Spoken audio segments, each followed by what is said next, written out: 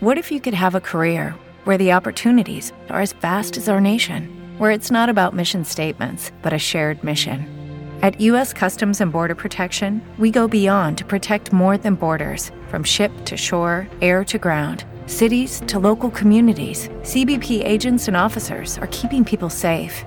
Join U.S. Customs and Border Protection and go beyond for something far greater than yourself. Learn more at cbp.gov/careers. Thanks for calling the Midnight Drive-In. No one is here to take your call. This week's features are Commando and Cobra. You can go Commando as long as your Cobra don't mind your jeans rubbing on it. For more info, check out the Midnight Drive-In on Twitter at MNDriveInPod or find us on Facebook. If you want to email us, send it to themidnightdrivein@gmail.com. Remember, no outside food or drink. Anyone caught performing sexual acts at the drive-in will immediately be taken to the office. Unspeakable things will be done to you. Thanks for calling.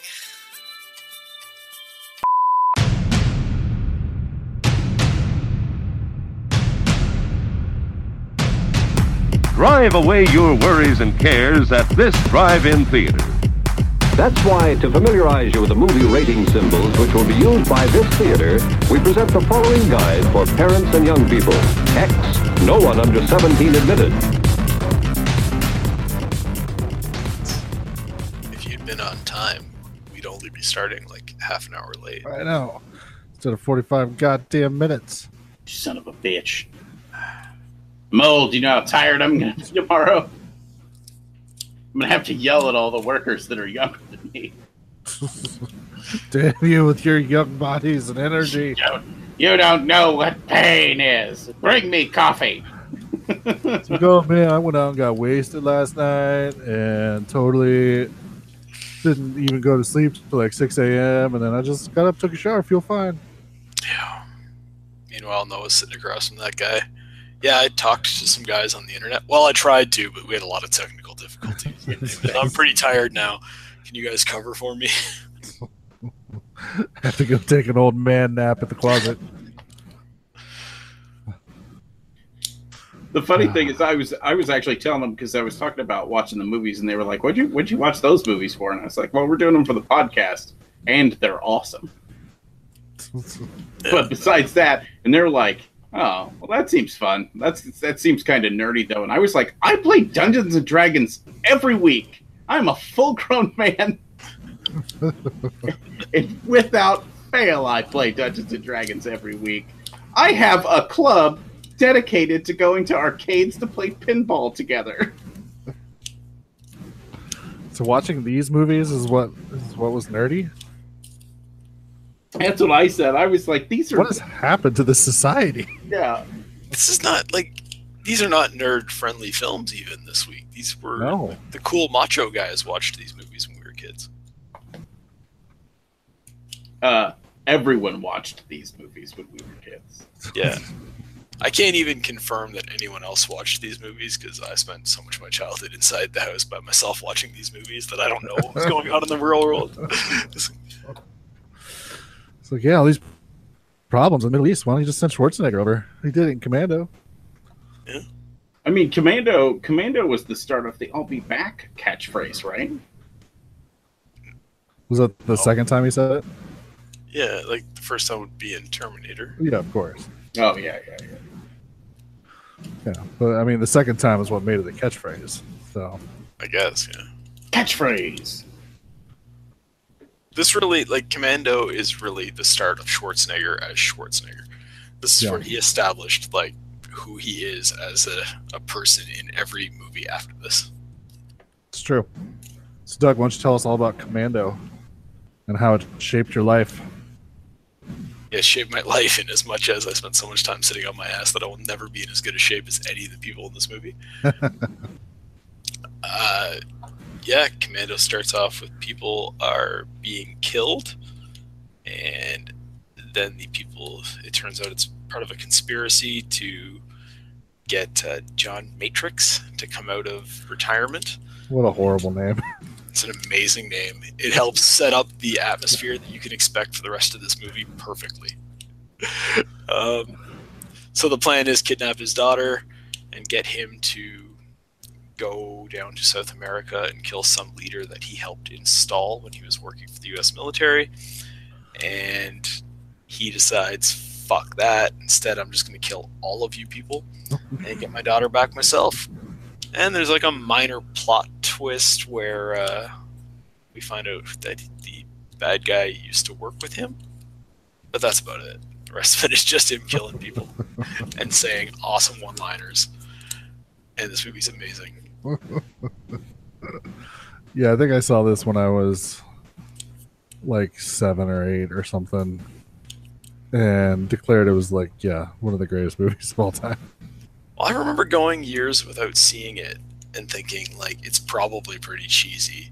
And this is one of those movies that, like, when I was a kid, this was like a good action movie, and I loved it. But then as an adult, I went back to it, and I'm like, oh, they're being, like, the cheese is on purpose, right? Which makes it amazing, because it worked on both levels. And as I grew, the movie kind of grew with me. I think the bad thing about the 80s, though, is that the cheese wasn't on purpose. It's just what we view as cheese now, they viewed as, like, kick-ass then. Does that make sense? I see your point, but in this movie particularly, I don't know that I agree with it. I think that they knew damn well what they were doing. I mean, why else is Sully wearing that suit? That can't be... that can't be unintentional for him to just look like that, sleazy and slimy. And then multiple uploads on Instagram of Sully's suit by Doug. I forgot about his suit. I don't know how I forgot. I can remember his face. I can remember everything about him except his suit. Speaking of Sully, I forgot how many fucking recognizable people are in this movie. Yeah. Oh, yeah. I didn't know we had a Bill Paxton connection in this until he shows up, and I was like, fuck right, Bill Paxton. Bill Paxton, David Patrick Kelly, the king of being fucking weird.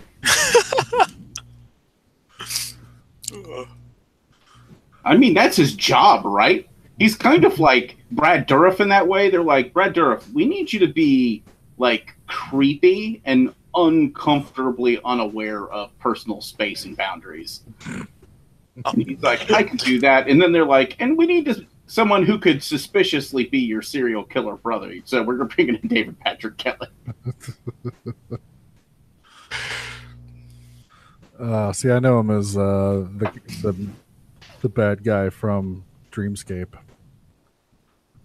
So every time I see him somewhere, I'm like, it's the guy from Dreamscape. Scary motherfucker. Here's the problem with all these people is when I see them in other stuff, I think of the guy from Commando. That's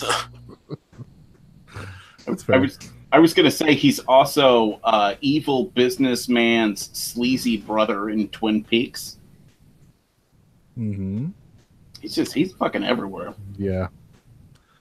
Warriors. I suppose we should say warriors. Since I guess. I mean, that's no Commando. Again, like, I'm glad that he was in this other stuff, but he's the guy from Commando. He didn't wear a suit like that in any of those other movies. You remember when I said I'd kill you last? Yeah, so this basically became like the blueprint for every Arnold Schwarzenegger movie after this. Yeah, I mean... And it's totally fine. Yeah, I mean, look, some actors are great actors, and some actors are great at doing a particular thing, and they're able to parlay that into a career. The 80s was a prime example where, Van Damme had his, for some reason I have to go into an underground fighting tournament. That was his niche. He was really good at it. Schwarzenegger played this same character, just thrown into weird situations. Sometimes he was on a futuristic game show. Sometimes he was a retired military guy. See, and I would say you could draw a line that this is a prequel to Predator, essentially. He gets back into the Black Ops stuff and has to go, here's this people gone missing in the jungle, so he had to go. Yeah, I think it's pretty clear at the end of the movie when they say, we'll see you next time, and he says, no chance. He makes it very clear. He did this only for his daughter, and he will not be doing this ever again. And I don't know why there's no Commando 2, because you would have assumed there would have been, but. Well, I have trivia on that. We'll get to it. Did we mention his daughter's weird lesbian sex scene from several movies later?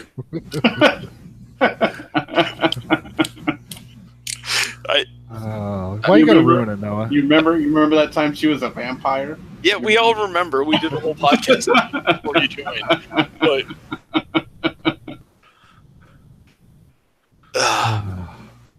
and it wasn't a lesbian sex scene. There was a dude there. By the way, I don't know why it just occurred to me that her name is Jenny Matrix. That's hilarious.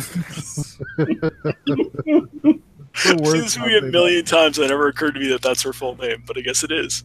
Yeah.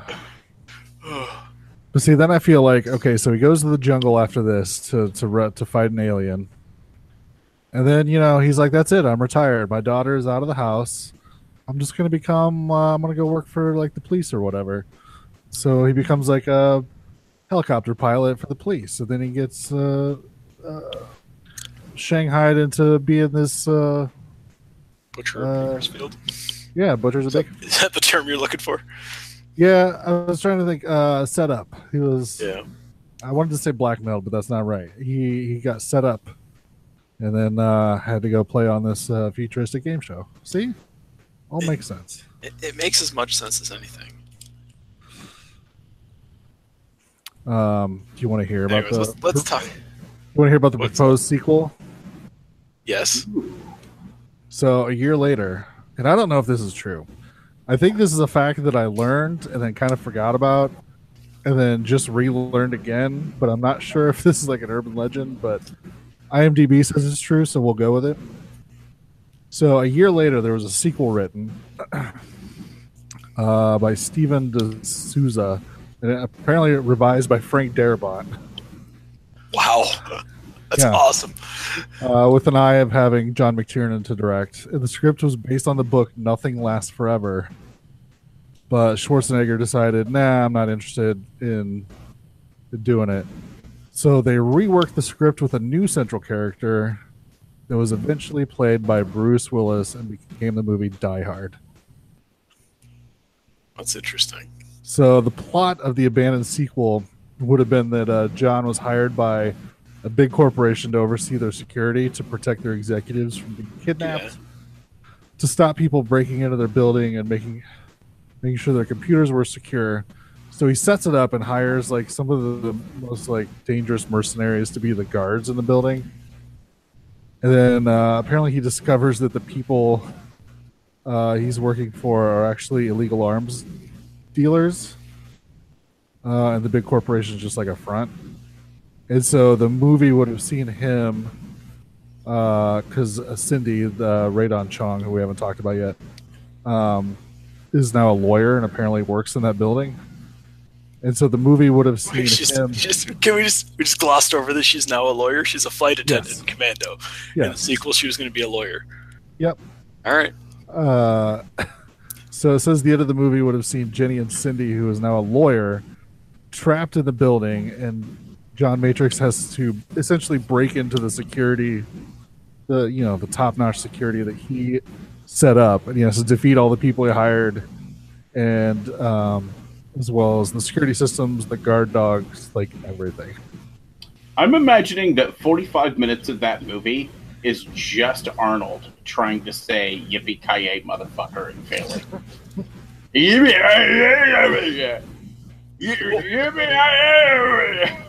Here's what's hilarious about that, though, because that doesn't sound anything like Die Hard.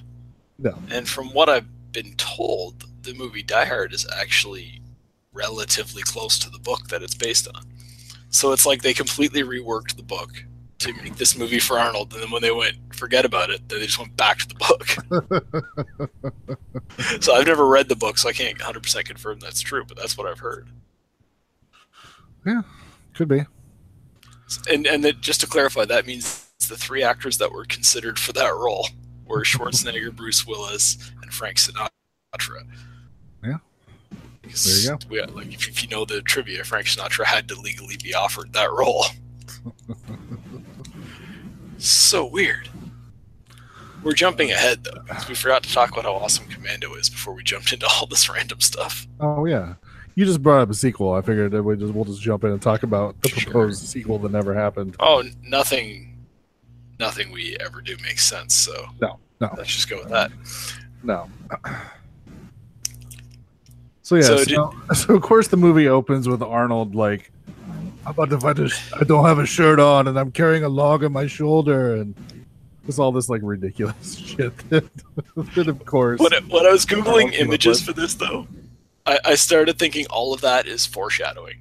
If you start watching it, like you see him walking around carrying that big giant log that no human being could actually carry. But then later in the movie, he's got to hoist up like a big giant rocket launcher that no human being could actually carry in the same sort of manner. And I'm thinking, like, this is all done on purpose, I think.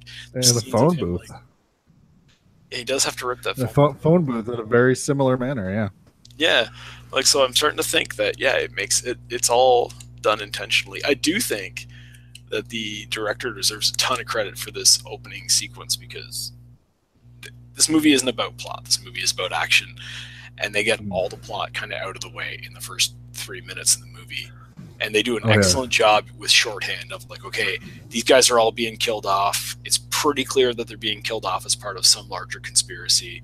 Cut to, now we know that Schwarzenegger is living in the woods with his daughter, and they must be connected. You can kind of logically assume that.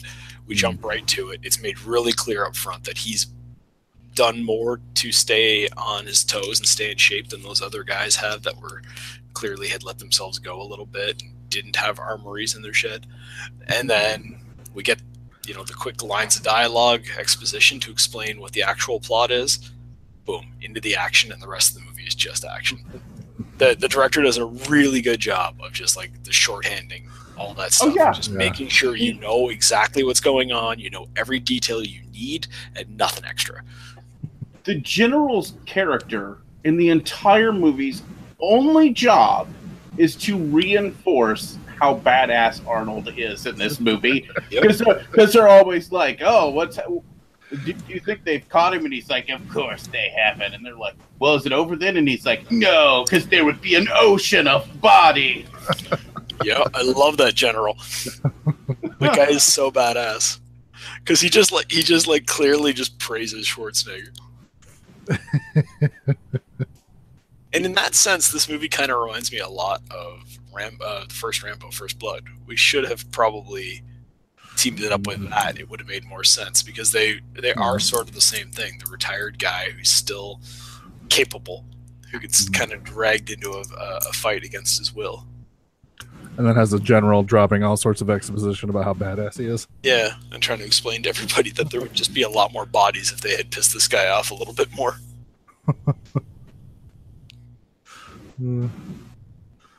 Yeah. So, yeah. That does definitely check one of my boxes. Like, the idea of like, well, he was special ops, and now someone's going around killing his crew. That I'm just automatically just like, yeah, this is going to be a good movie. It's as long as, because there's two ways they can go with it. They can make it into like a thriller, and you could have him trying to hunt down the people who have done this, which has a lot of potential, but a lot of potential to go wrong. Mm-hmm. When they decide to go full-on 80s action movie with that plot, and it's just going to be him killing people, it's like, of course they're going to get it right. Like, it's hard to screw that up at that point. But this movie really hits it out of the park, above and beyond what any other film with the same plot has. Yeah. Well, yeah, I mean, that montage in the beginning sets up his relationship with his daughter. Yeah. And then they show up and they're like, yeah, we're just going to hold on to your daughter for a little bit till you get this done. And even in your mind, you're like, oh, that's a horrible mistake. It's just, you just know. Like, we already saw this guy, like, carrying a chainsaw that most of us would have difficulty carrying, and he's got that in one hand and a tree strung up over his shoulder on the other hand. Meanwhile, he's got the heart of gold, because we also saw him and his daughter feeding a baby deer, like all in the same 2 seconds. We've learned that he's on his toes because he can smell people who are downwind from him, and he can pick up on people sneaking up behind him by using his axe as a reflective surface. We've learned all of this in no time, so we're in no way surprised when this guy is capable of pulling off everything he does in this movie. Yeah, and I just love that he just. I mean, they got him tied to a table. And he just looks at him and he's like, I'm going to fucking kill all of you. And they're just like, whatever. They're like, none of them believe he's capable. The only one who does is Bennett, who's the leader. And, we come to find out that he's sort of expecting exactly what happens because he knows. Just like the general knows how badass Arnold Schwarzenegger is. Yeah. Bennett also knows. So if we just go through the movie, though, let's start with, okay, so the plan is send him down to South America, take his daughter off somewhere else. They take the daughter away, and they put him on the plane. That's when he kills his first bad guy. He literally just gives him an elbow to the head and breaks his neck while sitting in first-class seats. Well, I also love the fact that he definitely does not want to go. Yeah. He told he getting out of the car, and they kind of chided them a little bit. This means we'll have more time with your daughter, and they all smile, and he just wants to flip the car over. Yeah, and it's just like that's when you get the "I'll be back" line. Yeah, and then, but he doesn't want to go. But then he's sitting there in first class, and he almost just for the guy that's accompanying him, he almost just plays it up like, well, I guess I'm here. So he's like, excuse me, could I get a blanket and a pillow? Is the guy sitting next to him just like, oh, okay, good. He's just going to play along. Yeah, well, I mean, keep in mind that this group that is kidnapped the daughter, they think they're really smart, right? They think they've got this guy. We've got his daughter. He's not going to do anything stupid and risk his daughter's life. So they're pretty laid back about it, especially at the beginning here. And then all of a sudden, when he kills that first guy, and I'm just like, that's amazing. Followed by he puts the pillow blanket over the dead body. Just politely asks the stewardesses to leave him alone. He's dead tired. Oh, if you're not sold yet on this movie by the time you get to this scene, then you and I are probably never going to get along. That's just how it is. It's so good. And apparently there's a cut either for TV or something where they actually took the scene of him because he elbows the guy in the face. And then he puts him in a headlock and just kind of wrenches his neck, and that kills him. But apparently there's a TV cut or something where they take out him breaking his neck. So it's like he just kills him with one elbow shot to the face. It's almost better. I know. Sorry, go ahead, Noah. I was going to say, well, toward the beginning of the movie, I think my only complaint in the whole thing is, I'm going to butcher this actor's name because I'm going to fuck it up every time. Dan... Hidaya? Is that his name? Carla's ex-husband from Cheers. The main bad guy. Yeah. Having him for me, he's always the dad from Clueless. Yeah, that's a good one too. But really, ironically, I think of him as Nick's dad from Family Ties. So having him do that accent is just a bad choice. He's a really good actor, and that is a really, really bad accent that he's trying to do. It's like, I don't know what you call it, like tan face or something, because it's clearly he's not a South American warlord, but they just try to get him to play one by just having him go tanning a little bit and then speaking a Spanish accent. And it's not really okay. And we've talked time and time again on this podcast about the 80s. Political correctness wasn't a thing yet. But this is essentially blackface for South America. It's pretty offensive. I guess one of the funny things is, as we'll see later, he does get to pick up a gun. Mm-hmm. But he was so wary about shooting the gun, even if the bullets were blanks, that he still was just not into it. So if you go back and look at the scene with him with the machine gun, he's cringing every time he pulls the trigger. It's awesome. Yeah, well, what are you going to do? I will say, also, in these movies, I know you're not supposed to complain about things that aren't realistic. After all, Arnold throws a guy in a phone booth in a little while. But have you guys ever been water skiing before? No. Or like get dragged by a boat in a tube or anything like that? Yeah. No. Okay.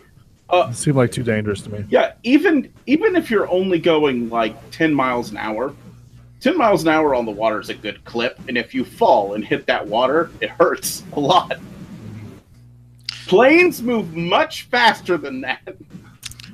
So you're telling me planes go faster than 10 miles an hour? Yes. I don't know. I think in kilometers. I can't understand what you're saying. I'm just saying. You're realistic. If you hit that water going as fast as a plane taking off, you're going to skip a couple times. But he landed in that pack of reeds or whatever. That would, I have a feeling that would make it worse. That would just shred you. No, it like broke his fall because it was really soft reeds. And then the water was just... They were very soft. And then the water was only like waist deep because he immediately got up and walked out of there, so it's not a problem. Right. Like I said, it's not a fair complaint because this movie has no pretense of obeying the laws of physics or anything like that. Which is fine. Yeah, I mean, I also don't think that if a Roadrunner were to paint a tunnel on the side of a thing, it would look realistic enough that a coyote would run right into it. But I know that can happen in certain universes, right? And that's the same thing here. Yeah. You're in the cartoon universe. In the cartoon universe, he can just jump off of that. Like I said, I accept it. I just would like to have been in the writer's room when somebody was like, I don't think he would live through that. Well, the thing is, like, what would happen is they'd bring in the script and they'd be reading it as a group and they'd get to that scene. They go, this part doesn't feel very real world to me. And their screenwriter would look up and go, oh, you ain't seen nothing yet. Wait till the Tarzan moment. Okay? Wait till this fucking 300 pounds of pure muscle is swinging from a streamer in a mall. Because what the fuck? But anyways. Yeah, I do like on the plane that they're like taking off and he just gets up and the stewardess is like, sir, you need to sit down. He's like, I'm airsick. And then she's just sort of like, all right. Like that's a viable excuse. I don't think it's a viable excuse. I think the implication based on her facial expression is this guy is too big to stop. He can go do whatever he wants. And that's kind of fair. Like, if a guy that looks like Arnold Schwarzenegger is coming at you and you be like, sir, I'm in charge here and I think you need to sit down. And he goes, well, I'm not gonna. All right.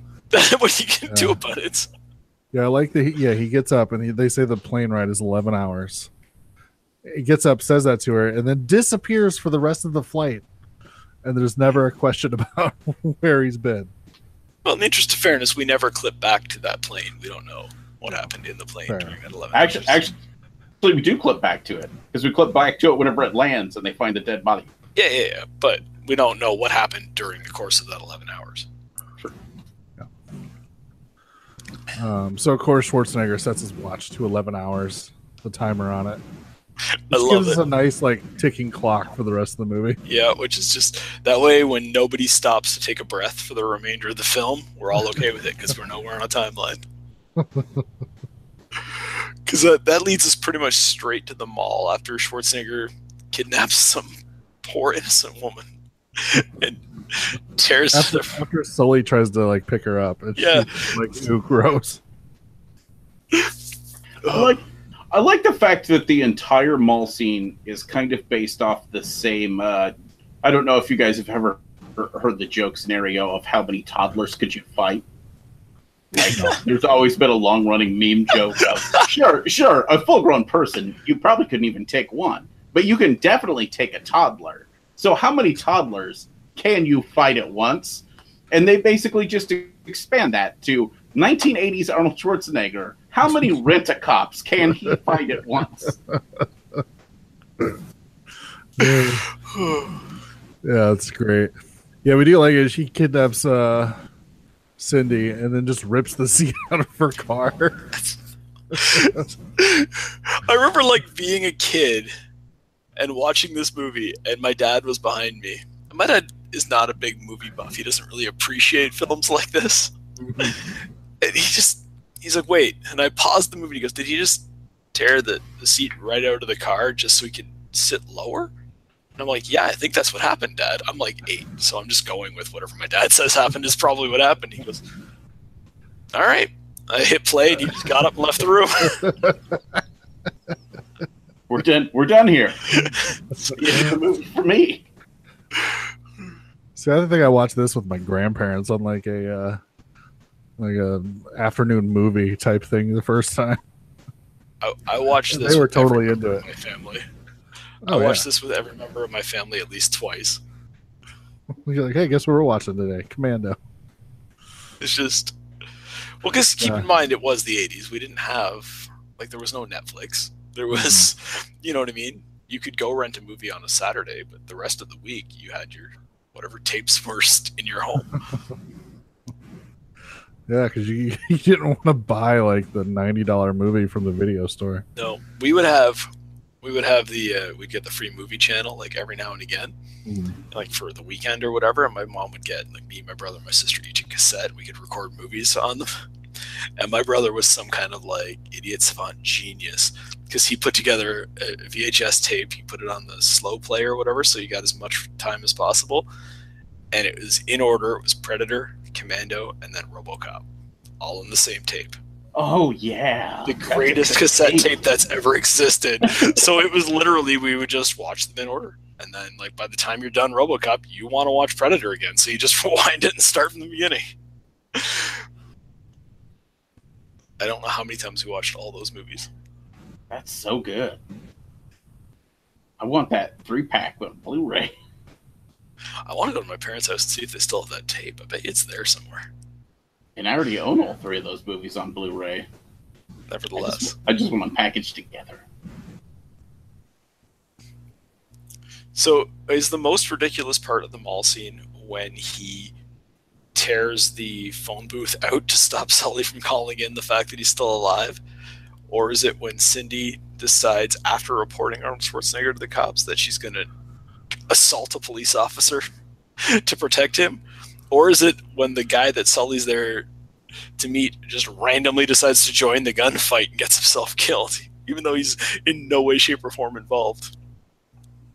I think it's got to be the part where he Tarzans using what can only be described as plastic as thick as a garbage bag. Yeah. That's a good one. So I dropped out for a second, so I missed some of those questions, but the answer is yes. it's which part of the what thing in the mall scene, which is I think we can all agree ridiculous from the moment it starts to the moment it ends.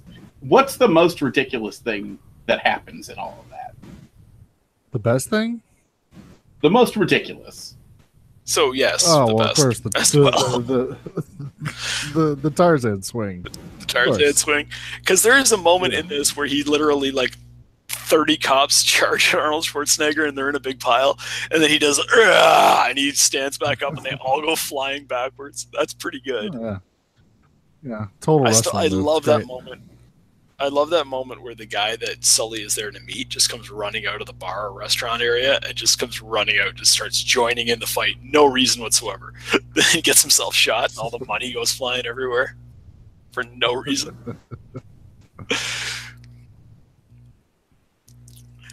But even the dialogue in this sorry, movie my internet's being a fucking dick right now, so all right. if I randomly disappear, keep it going. All right. But even the dialogue in this scene is just, they're letting you know how ridiculous it is. When the rent-a-cop is trying to describe Schwarzenegger over this CB radio, he's like 6'2", brown hair, one gigantic motherfucker.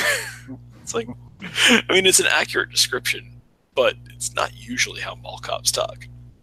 Oh, well, I do like the fact that they were just like, all mall cops are these self-aggrandized cop wannabes. Which is accurate. Which is accurate, yeah. And they just hammed that up to the extreme. Sure, yeah. And I don't, like, now this is a question I had for you guys. Is it normal that they had guns? Is that an American thing? I have never seen a rent-a-cop with a gun. Okay. No, me neither. So, okay, that is ridiculous then. I'd always assumed it was ridiculous, and then part of me thought maybe it's just It's a Canadian thing. I don't know. I've seen them carry the tasers that like sit in a gun holster, so it looks like they have a gun. That probably makes them feel like really big men. Oh, I'm sure it does. And I'm sure it's their greatest loss in life that they've never actually got to zap someone with it.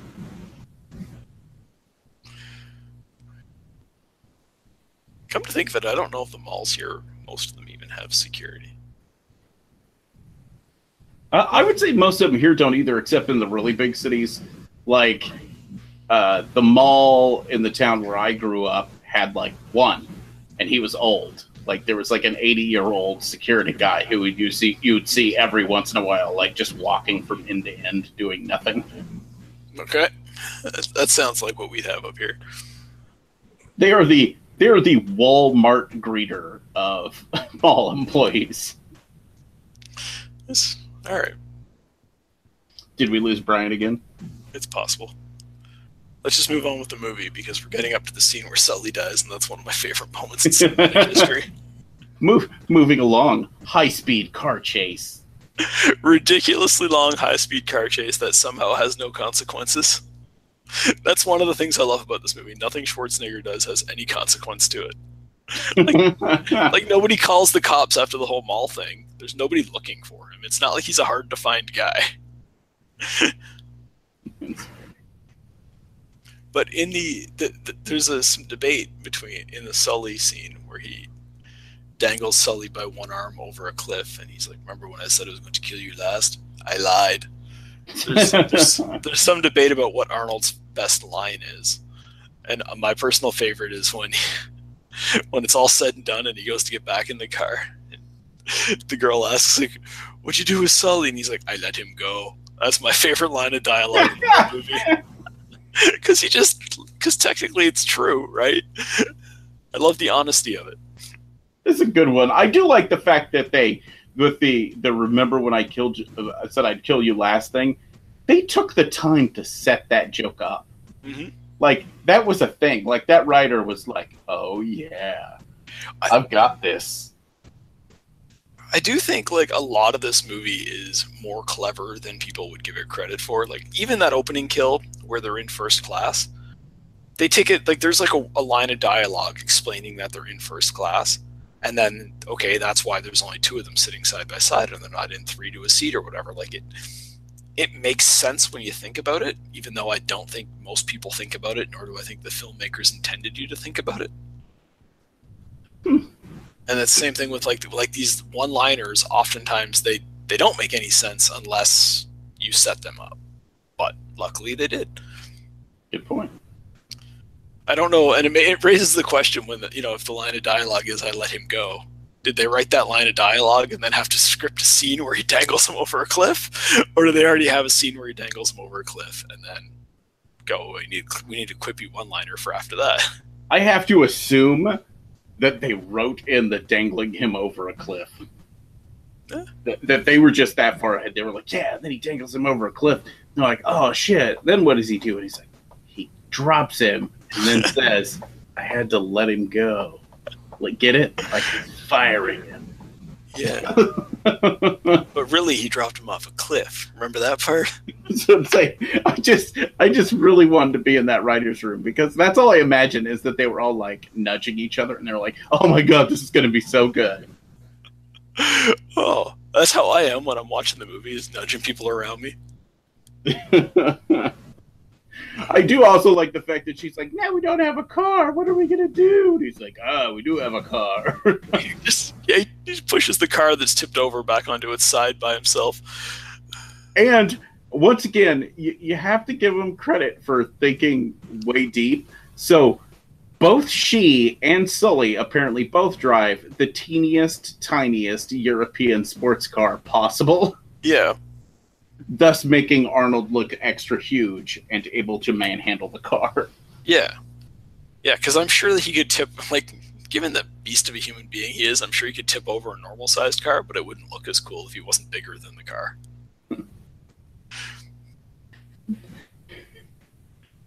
I think Prime died. Plausible, I guess.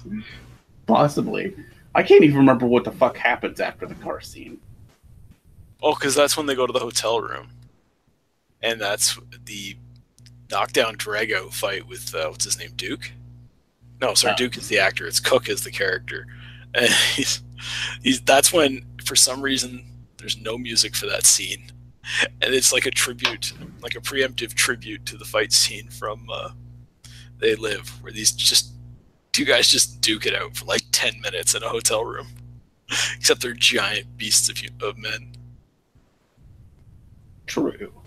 And I love it. What I love about that scene is it's a subtle little thing that they just get right, is that they cut all the background music, so it's just like dead silence, and then every punch they do that cheesy 80s punching sound effect, that psh, psh noise that you know it's flesh on flesh for some reason. And the yeah. I love it. This is the scene where we get our random excuse to have boobs too, because he throws them like through a wall or something into the next room. It's just a naked girl in there. I forgot about that. I was because I remember actually thinking that. So me and Char were watching it, and I was like, I remember there being like nudity in this one, and I, for the life of me, can't remember how they justified there being nudity. And then that scene came, and I was like, oh, that's it. Yeah, it's just two people banging in a honeymoon suite, and they get smashed into the wall. You know, as you do. Once again, consequence-free. Those people don't call the cops after this happens. Schwarzenegger just leaves a dead body laying there and is able to drive off in the guy's car. They don't mind at all. Has Brian returned? Jesus Christ. You back? Yeah. I had to go restart my modem. I feel like we were continuing on without you for so long. Yeah, we didn't get very far in the movie because we're busy gushing about it. So we're only up to the hotel room fight scene if you want to weigh in with your thoughts.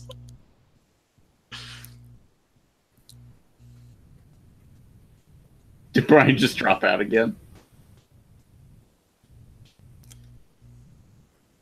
I think that's a yes. I don't know. What did the sweet ale?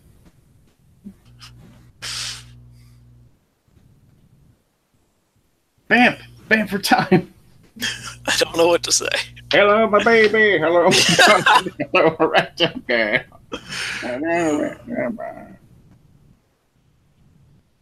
So I think that at this point in Commando is when things start to get ridiculous, because this is when they go steal a... Oh, wait. Brian? Ah, and now he's gone. All right. But just within the next 10 minutes, they steal a bunch of military equipment, steal a plane. This casual dialogue reveals that this girl who kidnapped coincidentally is getting her pilot's license, so she knows how to fly said plane. And now they're off to the island for the final confrontation. Which is where... Fuck, you skipped a lot. Okay, what do you feel we missed? I don't know, a lot, because I was gone for most of it, but yeah. Continue on. So, now, obviously, this is the best island invasion scene in cinematic history when Schwarzenegger shows up, gears up, and takes on an entire army by himself. The only question is how much above the second place one do you guys think this is? Man, I'm trying to think of what second place is. I don't... Like, every other movie is tied for second after this one. It's so good, him for running around this island, blowing up everybody. And those ridiculous grenades that he throws and they blow up and two guys go flying in opposite directions for some reason. We did skip the fact that, and I've never realized this before, but the scene where the chick grabs the 4-barrel missile launcher and accidentally fires it backwards because those things are very hard to tell what direction you're facing. Yeah. Is basically an entire joke plot piece in the Pauly Shore movie In the Army Now. All right. Where they basically, that entire thing, and I'm assuming because of this movie, becomes a running joke through that entire movie where the sides of those actually has like instructions that says point this way, and he still fires it the wrong way like twice. It was just random trivia, something I thought about, and I was like, oh my god, they totally fucking yanked that from this. Yeah, I was going to point out that to rescue him from the police paddy wagon, she did shoot a rocket at it to knock it over. And then he just climbs out like no big deal. Well, luckily by this point in the movie, she had figured out that Arnold is rocket proof. Yeah. It's pretty clear that that's not going to stop him. Since you guys covered it already, I will mention the director apparently wanted Schwarzenegger to hold David Patrick Kelly over the edge by himself. Oh, yeah? Like, without any protective gear. Yeah, and Arnold said, "Are you crazy?" And so they used a crane. Yeah, kudos to Arnold for being the responsible one on set. Keep in mind that we've talked about this director before, and he is the guy from the class of 84 and class of 99, right? Yeah. So he might not be used to working with crane budgets. Just put it that way. It might just be one of those, well, if we want him dangled over the side, there's only one way to do it. Schwarzenegger, get on. I just want to see, because that conversation's funny enough. But I just want to see Kelly standing next to him being like, wait, what? No. I don't. Or was he like, nah, fuck it, it'll be all right. It just turned into short. Like, it's not that I don't trust you, Arnold. It's just that I'd prefer not to be dangled over a cliff by anybody. Well, from watching his interview on the Dreamscape Blu-ray from the lovely folks at Scream Factory, I will say that David Patrick Kelly is a very method actor. Okay, so he might have just been like, yeah, fuck it, let's do it. Yes. And as a matter of fact, the only way to make this feel fully realistic, you're going to have to really drop me at the end, okay? The fact that he's a method actor and he plays some of the most creepy, dangerous people I've ever seen in my entire life, that has got to make the life of the people around him really awkward. You know what? You know what I think the weirdest part is? That means that, like, for weeks surrounding this shoot, he was probably walking around in that suit. Not everyone who knows him just had to deal with that suit. Just picking up women randomly at random places. At the bar in the mall. What the fuck? Going back to the suit one more time. Did you guys ever watch Duckman on USA? Do you know what I'm talking about? I've seen a handful of episodes, but I was never a full-on watcher. I'm aware that it existed. See, I don't know how to explain it without using Duckman. So in Duckman, they use this very specific art style, and when they're drawing wealthy, affluent, suit-wearing, assholey people, they all have a very specific shape that's not normal human shape. Like, their upper body is like a very sharp triangle with the shoulder pads on the suit coming out, and then it hits their pants, and then like the pants flare back out. And that's the suit he's wearing. Yeah, it's like a zoot suit kind of thing. Like really baggy around the legs and stuff. Where they're trying to like make him look bigger than he is. Because while he is a lot of things, he is not an intimidating person. He's a very small little man. Well, yeah, but I mean, we're only getting to the beginning of the problems with this suit. I don't even know what you call the pattern that's on this suit, but I know it's not supposed to be on a suit. It's like the kind of pattern that like people who bought their furniture in 1982 had on it, and then by 85 they immediately regretted it, but they were stuck with that furniture for years. It's just such a horrible look. And for some reason his tie doesn't, every tie in the world comes to a point except for this one. It's like a flat cutoff at the bottom. Like it's not really a tie, it's just a piece of material that he put around his neck. Yeah. Suit's very upsetting to me. Now I kind of want to watch Duckman. Not relevant to the current conversation. We have to get ourselves back on track. One of my favorite things from him is his incursion on the island. Is he sets up like those bombs. Yeah. And later when he like sets it off, it looks like fucking nuclear bombs just went off. Oh yeah. Entire buildings are just flattened. I know. Like mannequins of people dressed up in military gear just knocked over. Yeah. I also like it. So the military incursion, I feel like in this case, in the writer's room, they were having arguments about what gun is the coolest. They were like, no, he needs like a big, heavy, like M16 kind of gun. And they're like, well, yeah, but no. You know what's hot right now because all the gangsters, he needs like a Uzi or a Tech 9 kind of gun. And they're like, no. Shotguns. Shotguns are the coolest gun. And then somebody in the back room just went, yes, he does need all those guns. Get the man a bag because he's going to be carrying a large bag full of guns and he's going to use every one of them.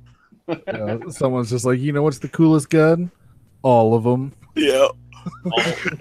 Because this movie is literally like when he hits that island, he rows over in that little boat, he suits up, and you see him putting on the fucking like war paint and everything, and then he stops and poses for the camera. Which is an amazing moment in cinema when he just poses for the camera, like just in case you guys want to know what this all looks like. But as he's going, he's just using gun after gun, and when they're done, he just drops them and pulls another one out.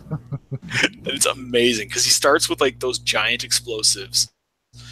Then he's to the rocket launcher, then he's to the like machine guns, then the shotguns, then the handguns, then he's just using shit he finds in a shed. Chops the guy's arm off with a machete. And it ends up like, I love this movie because it's kind of like Rogue One like in the way it approaches it, because it just narrows it, and it ends with just him and another guy throwing haymakers at each other. It's just a fist fight at the end. And I love that he came with all that equipment and just went through all of it to get to the end where it's finally a knife fight, and then they drop their knives. It's been a long time since I saw this, and I've actually been looking for the movie that the machete arm chop off was cribbed from in Anchorman. Oh yeah? Because I watched it and I was like, damn it, that's really familiar. They took that out of a movie. What movie is it that the dude hacks off the guy's arm like that with the machete? And finally I was watching this and I was like, oh, it's Commando! Well, the funny thing is, apparently the original scripted scene is he cuts the guy's arm off and then picks it up and hits him with it and says, need a hand? Awesome. But I wish that had happened. They ended up never shooting it as they considered it was too macabre. I don't find it macabre at all. Is that weird? No. I think that's really funny. So my sources tell me that by the end of the movie, John Matrix has killed 81 people in 11 hours. You would be a liar, because according to IMDb, there's 105 deaths in this movie, and 102 of them are attributed to Arnold Schwarzenegger's character. Well, my source, which is moviebodycounts.com, which of course I have bookmarked for when I need to find out how many people died in a movie, says 81. So I don't know what to trust here. I wonder if they have different things, because I know there's a big argument between on-screen body count and off-screen body count. Well, right here on the website that I'm looking at, it says for guidelines on how counts are conducted, please see here. I will click that and let you know how they determine this. This is an important sideline. We got to know this. Because I'm wondering if like the arm chop is not necessarily a kill. Yeah, like that's true. Because you don't know if he actually died from it or not. But there's got to be. Oh, this link doesn't work. I can't. I shot myself in the foot. I've painted myself in the But I feel like there's probably some debate to be had, like when buildings blow up, how many people were in that building? You know? Yeah. Is it on, like, again, you chop off a guy's arm, he's probably going to bleed to death, but if he holds on until the U.S. military shows up at the end. So, anyways.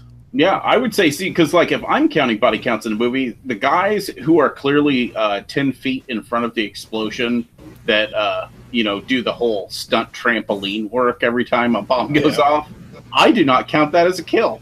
That guy clearly was not close enough to that explosion to die. Yeah, I mean, if there hadn't been a trampoline there, he probably wouldn't have been affected that much at all. That's what I'm saying.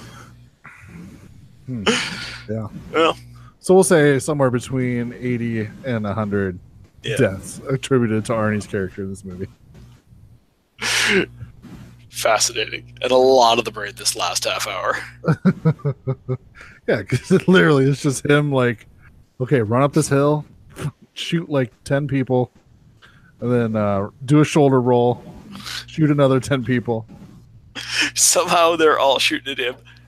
None of them even come. Like one bullet hits him, and it's such a big deal that one bullet hits him when he's like hiding in that shed for a moment. And he has to take that vest off. It's so hard for him to take it off. It's like there's no way you've survived all this, and that one little nick is bugging you this much. He's like, like he can barely take the vest off. Not even sure why he needs it off.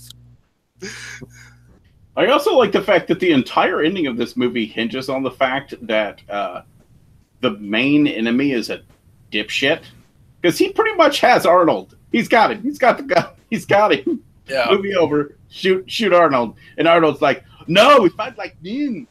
I have a knife. You have a knife. Put the gun down. Then the guy's like, oh shit, yeah, let's do it that way. No, you shoot the guy. Come on, Bennett. I've got one arm. You can take me. It's like, no, that's not a good plan. But he plays on Bennett's ego and his anger. I would have shot him in the other arm. Been like, now you have no arms. Well, he doesn't. He's got a whole plan too, because he says it right now. He's like, I'm not going to shoot you between the eyes, John. I'm going to shoot you between the balls.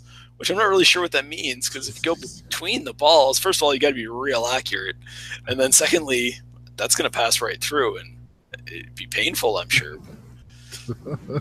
I bet it wouldn't be a kill shot per se. Well, I bet the concussion would cause severe damage to your vas deferens. Yeah, I don't know how that works. But. So, apparently after filming one scene, Schwarzenegger told the director never to give Vernon Wells, a.k.a. Bennett, a real knife. You shouldn't have to tell the director not to give anybody a real knife, for starters. Well, generally, the rule in shooting something like that is you shoot part of it with a real knife, because that way you can actually hit things and show that the knife is real, so that when you use the fake knife, it's more effective. I'm assuming he was like, no, he will fucking stab me on accident.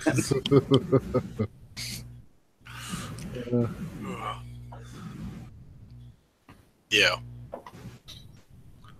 So apparently there are 54 stunt performers listed in the credits, which is 17 more people than the actual cast.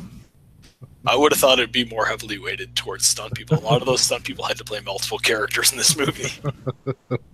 Shar does not usually get too big of a kick out of things in these movies, but when the credits was rolling, she did go, oh my god, look at the stunt people, because it's a giant block that goes by of stunt people.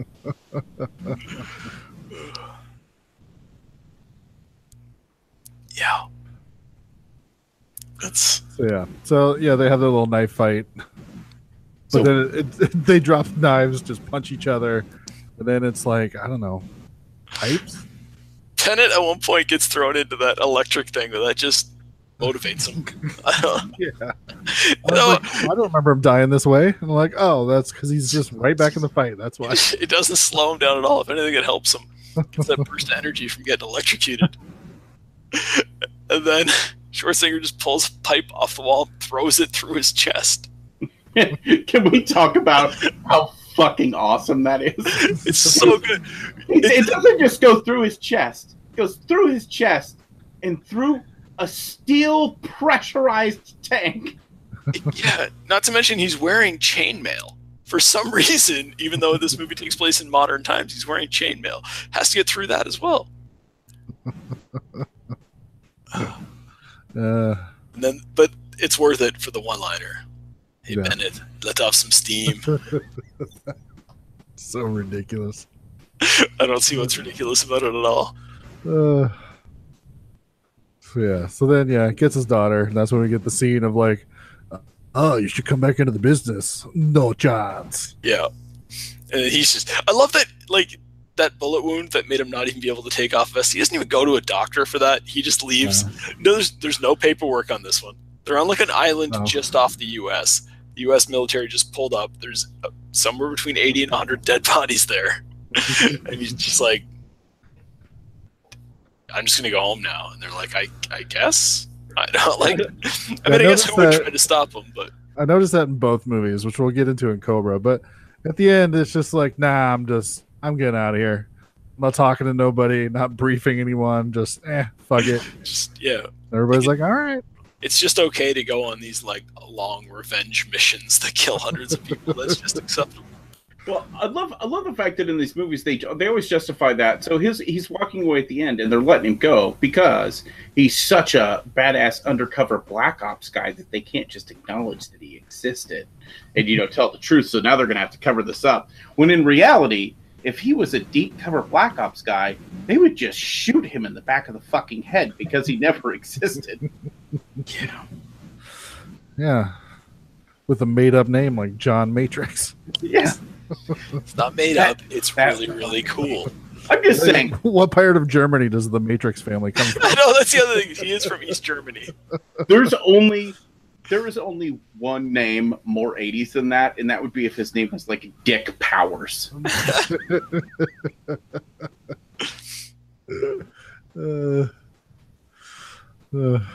so good.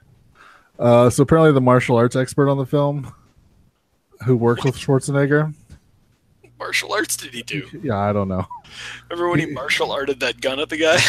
So martial arts expert and fight choreographer worked with Arnold on the film, and by the end of production, he estimated that Schwarzenegger had become a second-degree black belt. Estimated.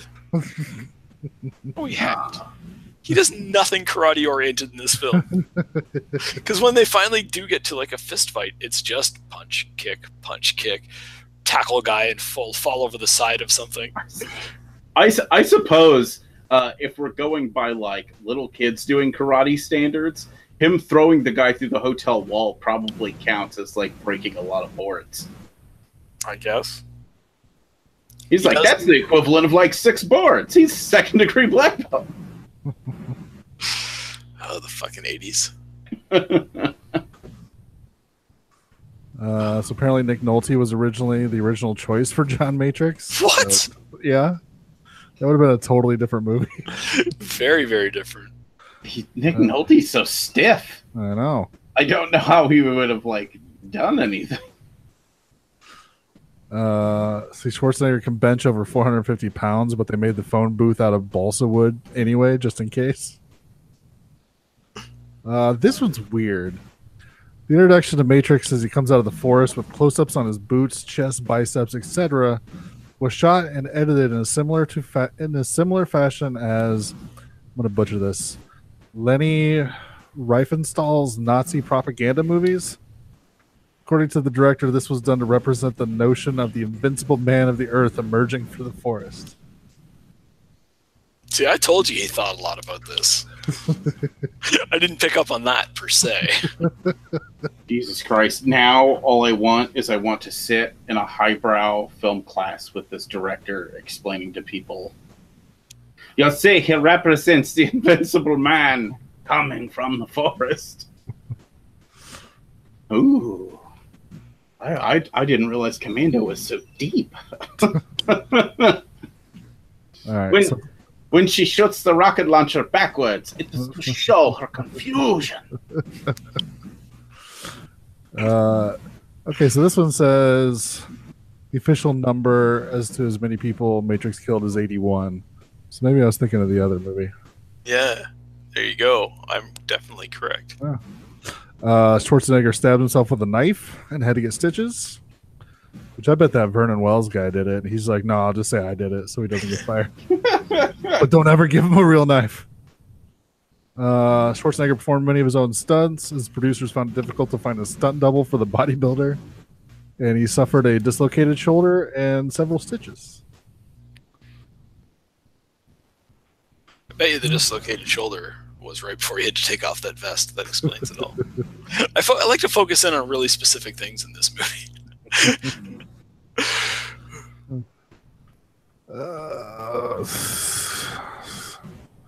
You guys want to hear my one big complaint about the movie? Do it. The very end, when they're walking off towards the plane, and what's her name, Cindy, his jumps off to meet them, and then Jenny Matrix runs over and hugs her. Doesn't make any fucking sense. It's the first time they've met. So that's always been upsetting to me ever since I was a little kid. Like, but they don't know each other. Why are they just randomly hugging? It's actually kind of creepy that she wants to hug a little kid she doesn't know. It's because Alyssa Milano was using her vampire powers on her. She wasn't a vampire yet. She didn't become a vampire for several more seasons of Who's the Boss. Yeah, apparently this was made right after the first season of Who's the Boss. That makes sense. See, Arnold ran 3 to 5 miles a day, and of course would pump iron for an hour. Just an hour? Yeah. God damn. Apparently this came out the same year as Rambo First Blood Part 2. Yeah. That is Rambo First Blood Part 2 is higher than it on the is one above it on the official list of most kills. So this is number 7. Rambo is number 6. After she worked with Schwarzenegger, all of Alyssa Milano's friends started bullying her and calling her Conan. Poor kid. It's not her fault. I put the bullying part in, but I mean, it just says her friends started calling her Conan. Like, how else are you supposed to take that? That sounds like bullying. It drove her into porn. In retrospect, he is teaching her karate at the beginning of the movie. That must be why they had a karate expert on set. Maybe. For that one scene where he's teaching her to throw that elbow, which he then never uses. That should have been called back. He should have she should have thrown that elbow and taken out like Nick from Cheers. Director Mark Lester wanted Raul Julia for the role of Arius. That would have made a lot more sense. Yeah. Mark Lester calls the film the quintessential 80s action movie and granddaddy of the genre. Yeah, you know who else calls it that? Everybody who's ever seen it. That's right.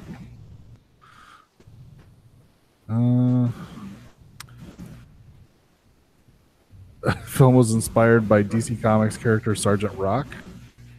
Sure. Okay, I can see that. Sure, why not?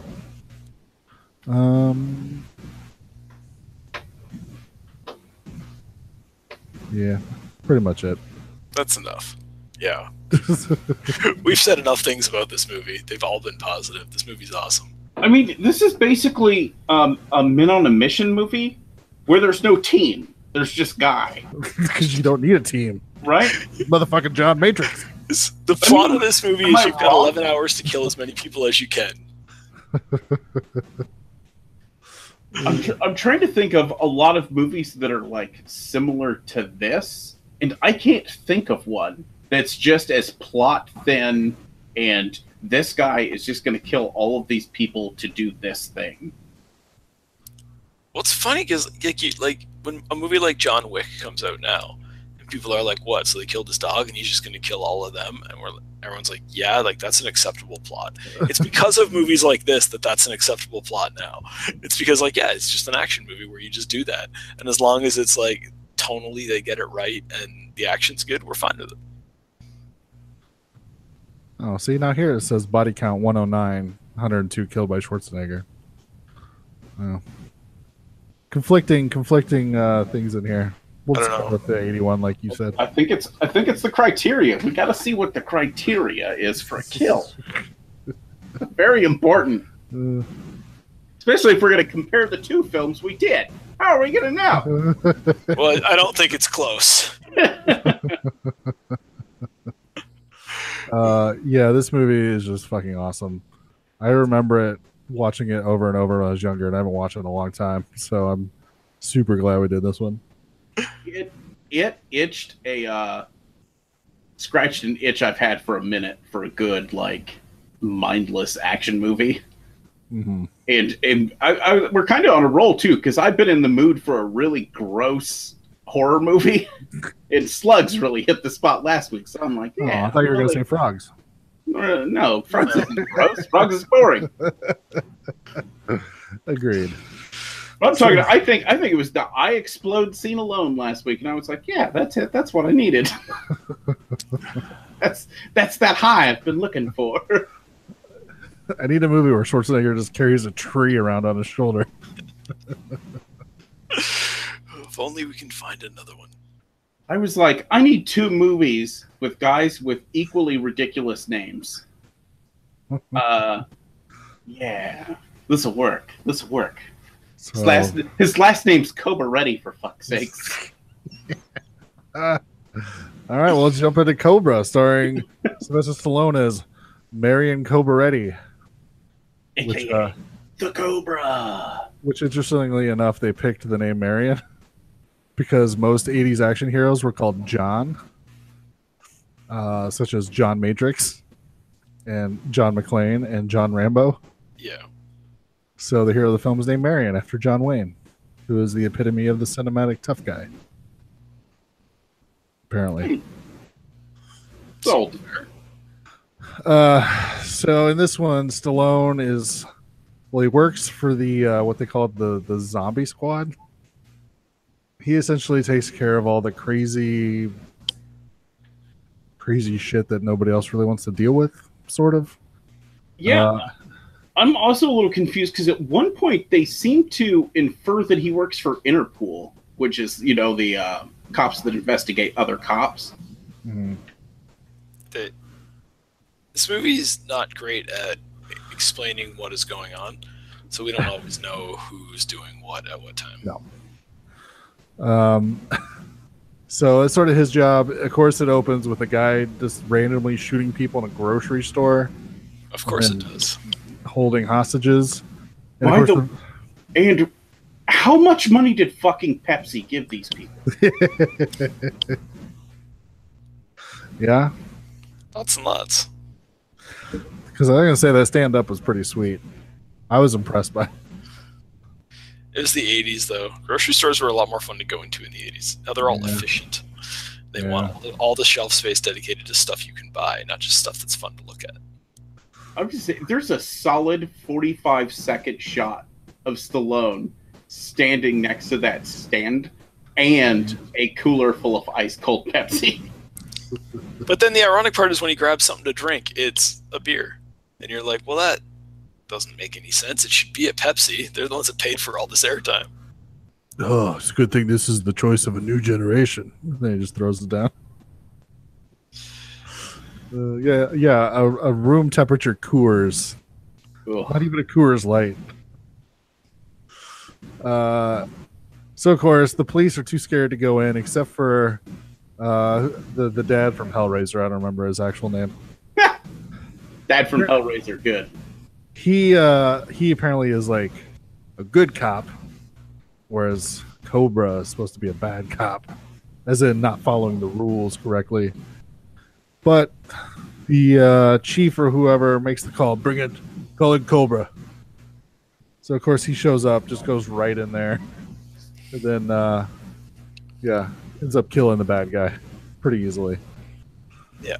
Well, because he carries, in addition to his gun, which is more of a distraction tactic, he also carries, like, throwing knives. Yeah, so as you do. Yeah, most cops have that under their giant trench coats. With his Cobra-hilted gun. Cobra! And then throughout the rest of the movie, it's shown that there is someone they're calling the Night Slasher who just randomly kills people. And then we find out that's like more of like a cult/gang that is run by Brian Thompson, who just randomly picks people and murders them. And of course, Brigitte Nielsen, who's a model, sees his face as she drives by one of his kills. So of course they have to kill her, but she's being protected by Cobra. And shit happens. I think we also skipped the beginning, the opening credits of this movie, where it's Stallone going, "There's a rape in this city every 45 seconds." You know, his voiceover, many homicides. So I was like, you know what? That's actually pretty fucking awesome. That is a fucking awesome intro. The problem is it's not an intro to an 80s action movie. It's an intro to more of a something way darker than what you end up getting. Well, I think it had overtones of almost like a Mad Maxian like foreign exploitation film. Yes. Which makes sense. Was this one a Canon movie? I think it was, right? Yes. Yeah. So it was made by Canon. So basically, it's the American version of a foreign exploitation film. great slogan for the poster. Right. So this was sort of my first time watching this movie, although I did find out that I've actually seen part of this before, but I don't think I ended up finishing it. Because I have a clear recollection of when Brigitte Nielsen is doing a photo shoot, and then she gets done, and then the photographer walks her out to his car, or to her car, and he's basically telling her, like, "Look, I really want to fuck you," and she keeps turning him down. Yeah. Listen, it's the 80s. You're a model. You want jobs. Have sex with me. Yeah, he almost implies, like, I don't even really want us to have sex, but I want your career to do better, and the only way I could help you move up in your career is if we had sex, so you better just do it. It is fucking horrible. Even in the 80s, this would have been offensive. So Even in the 80s. I remember him dying. I remember that whole scene of him getting killed in the parking garage, simply because when I was younger, I was obsessed with the TV show Sledgehammer. Okay. And that guy played Sledgehammer. Oh, that's right. That was Sledgehammer. And so when he came out, I was like, oh, fuck, it's Sledgehammer. Well, I was probably like 7, so I probably didn't say fuck. But I was just like, oh, man, Sledgehammer. Gee whiz, it's Sledgehammer. And I think because I was watching it with my stepdad, because he's like, hey, what's he doing in this movie? And so I remember that part of it. I remember absolutely nothing else from this movie. But it does clear up one of those weird memory things where I'm just like, what was that movie with the guy from Sledgehammer? He gets killed in like a parking garage. And now I finally have the answer. It's Cobra. But I don't think I saw the rest of this movie because I remembered absolutely nothing else. I know this one, obviously it's got its following in the action movie crowd and stuff. But I've always liked it because it's an 80s super cop movie, which are awesome, admittedly. Yeah. And it's a crazy serial killer movie. Which is awesome. Which is and it's also a serial killer cult movie. Yeah, that's what I'm saying. It's like everything. It's everything you fucking want. Yeah. And it's awesome. I don't understand why this one doesn't hold a higher place on the shelf than it does. Well, I can walk you through a few reasons why. Oh, okay. Because I don't think I'm in love with this movie the way you guys are. Okay. The first thing is you say it's all these things, but those things don't mix that well. And so from scene to scene, you're watching a very different movie. And most notably, Cobra, the character, just does not fit in with this movie. This movie feels dark and real world, and he is a cartoon character, and that's a problem. Like, he just doesn't blend with the rest of the universe that they're creating at all. For everything from the way he dresses to the way he talks to the way he behaves is just off compared to how the rest of the movie is. Am I the only person who got the impression what they were trying to do with Cobra is they tried to take Mad Max and like oh man, now my brain's not working. It's like Mad Max in another 80s. They just smushed them together, and we're like, yes. Sort of like a Dirty Harry type thing. Yeah, kind of. Yeah, and I can see that, except Mad Max and Dirty Harry are very different movies. Sure. You can't really mix those. And so I think it's a real problem that his character, like, again, in Commando, we sort of established real early on, laws of physics don't apply, so we don't need to ask those types of questions. This is just a straight up shoot 'em, blow 'em up action movie cartoon. In Cobra, they're trying to keep that darker sort of thriller feel to it. They want us to be scared of the bad guys, but then our main character is an action movie character. And then the other problem is that he's not a good action movie character, because the whole point of being like the hero in a movie like this or in a movie like Commando is you have to have like sort of that pure motives, right? But Cobra shows up in the opening scenes. First of all, he's part of like this squad. Like, the cops basically call him in when they need someone dead. That's not maybe I'm applying 2018 sensibilities to this film, but the idea of a police officer who you call him because you're like, we need you to come here and shoot somebody, and he's like, I'll get in my supercar and drive down there as quickly as I can. Right? Man, That's he's got a good supercar. It's a cool car, but it's just upsetting to me that there are cops whose job it is to just kill people. And they're like, we don't feel like negotiating today, so bring in the other guy and he'll kill him for us. And then even just like the Cobra on his gun feels wrong for a cop to have that. You're not supposed to enjoy your gun that much if you're the cop. That's something, again, if a villain had it, it'd be cool. Or if a guy in like a science fiction movie had it, it'd be cool. It doesn't work here because he's supposed to be a cop. And he's like, even when he kills the guy, it's not like he doesn't even lie and say he did it to protect people. It's like one of the reporters has the balls to say, do you think you used any excessive force? And you could have come out with this with a better outcome. And he physically assaults the reporter and basically says, like, fuck you, this guy deserved to die, so I killed him. It's like, well, cops aren't supposed to kill for revenge, are they? Like, the good guy cop in a movie shouldn't be doing that. Well, like I said, like they play him off as this Mad Maxian character. Sure, but he's not Snake Plissken. That's what I was going to say. He's Snake Plissken and Mad Max somehow jammed into one thing, but set in the wrong thing. Yeah, again, I wouldn't want Snake Plissken's character acting that way in a real world movie. In this weird science fiction future that they invented, this dystopian future, you go, okay, he has to behave that way. But you're taking a character like that and putting him into the real world, and especially because you're trying to portray him as the hero, and all of a sudden he's the bad guy in the opening scenes, and it's not working. Like, I'm not rooting for him. And even, like, it's just, like, putting aside the killing people stuff, like, when he goes home that night, he decides he wants to park in a certain spot, and there's some guys that are just, like, already parked there. So he uses his, like, supercar to push their car out of the way, and then, like, when they get up in his grill, he's, like, basically ready to kill them too. Those guys weren't doing anything wrong. He's just like a dick. Well, they were playing loud Latin music. Yeah, there's definitely an implication that those guys were they were a little too dark and they needed to be whiter. And if they had just been wearing white people clothes and listening to some soft rock, that he would not have treated them that way.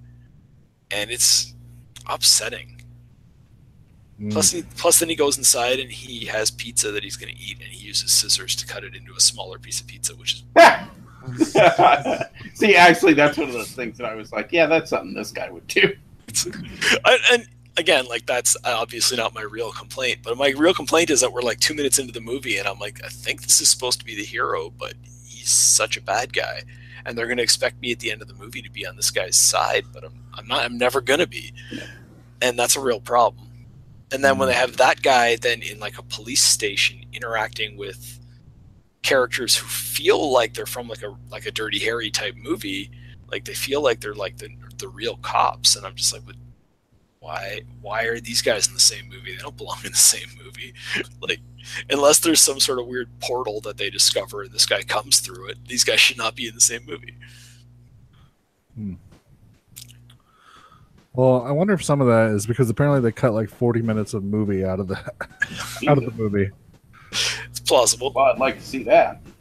Apparently there's a very rare work print of the movie that's available amongst fans. Although most copies are in poor quality, it has approximately 30 to 40 minutes of footage not available. Jesus, that's a lot. And it also has all the X-rated material removed from the final release. Sorry, X-rated? Well, I got an X rating for like violence and all that crazy shit back in the 80s. Now, and again, they go out of their way not to show any blood for a movie where there's a group of people with axes and knives supposedly hacking people up. Yeah, well, some of the cuts apparently is the first murder victim having her hands severed, an extended autopsy scene including lingering shots of naked and mutilated bodies, longer death for the photographer Dan, including a shot of him slipping on his own blood while trying to escape. Oh yeah, see, this sounds awesome. See, it sounds like that all that would add to the exploitation element of this film, which would then maybe make Stallone's character fit in. So you might be right that the problem is The problem might be that the studio tried to make this into a real movie when it wasn't supposed to be. Yeah, I'd agree with that. I think I get what you're saying, because basically what his character ends up being is his character is the main character in a revenge movie with no revenge motivation. Okay. So he's just a crazy dude. I have an answer for that. I have an answer for that as well. Okay. Apparently, one of the plots that was cut out of the movie. Let's see if I can find it so I can read it directly. But so one of the cuts that was made of the movie.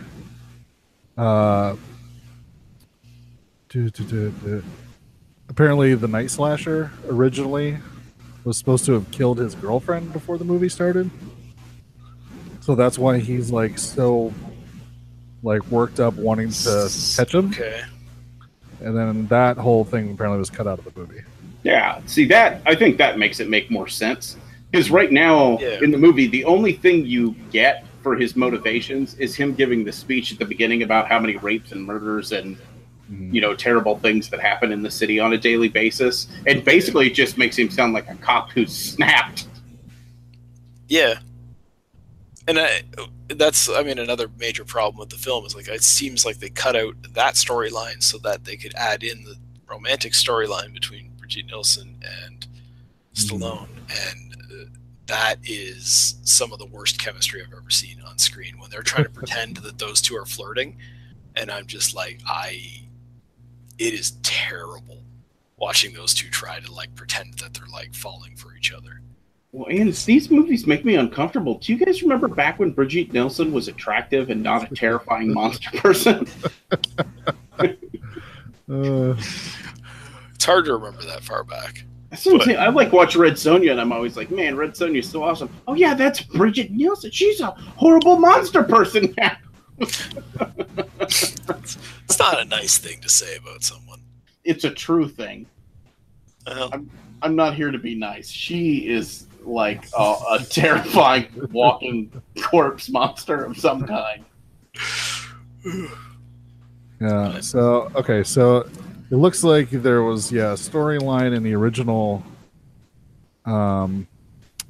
script, which they took out, where Cobra mentions how some psychopath he was trying to catch killed his girlfriend, and that whole thing was taken out, which would lead more to his sort of revenge quality, like you guys were talking about. Sure. Yeah, even that's then, left, yeah. Yeah, because again, if you wanted him to be sort of an anti-hero, again, this movie isn't capable of pulling this off, but you could have a good movie where he is not a good guy, but he's called in to fight the even worse guy kind of thing. That does happen in movies, and it can work. But in this case, it's they're trying to portray him as the hero, and he's not a hero character. It's a real problem. He's also not a likable character, which is a separate issue. You go back and compare this to Commando, yeah, but that's just because it's Sylvester Stallone. Yeah, no, but he's likable in other movies. Is he? I think he's extremely likable in the Rocky series, and he's extremely likable in the Rambo series. See, I think in the Rocky series you can kind of get behind him, but you don't ever get behind him because you like him. Demolition Man? Well, Demolition Man doesn't count.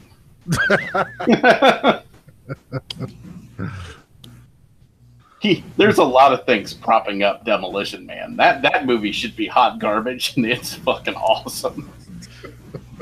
But I think regardless of, you might have made a point there by accident. You can get behind him in these other movies where he's playing a less than perfect character. So we know Stallone can pull that off. So I don't necessarily blame him for the fact that this character is not someone you can get behind. Obviously he can do it acting wise. Now he was involved with the screenplay, or did he? I don't know if he wrote the whole thing or if he was just one of the writers.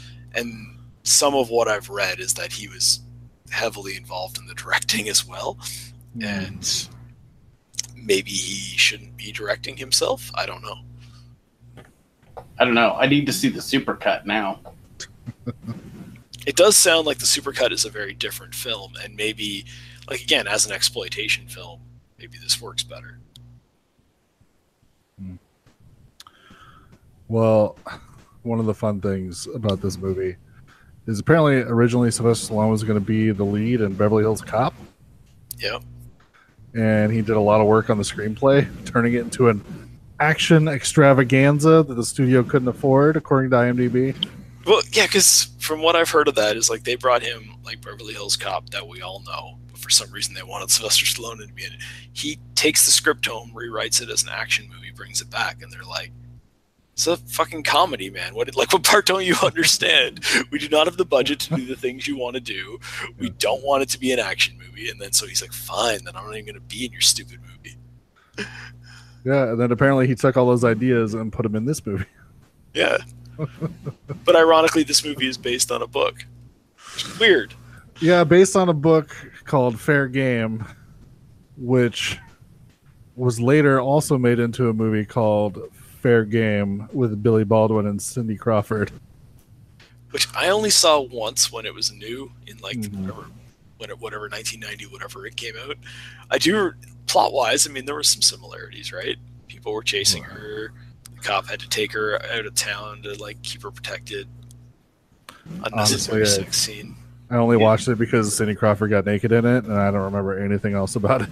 Is the main character's name Cobra Reddy? I don't believe so. His nickname is Cobra? I don't believe it's the same, no. Then I do not give a shit about that movie. I don't remember it being good, and it's like, it's mid-90s action starring Cindy Crawford, and whichever Baldwin you told me is in it, I can't tell them apart.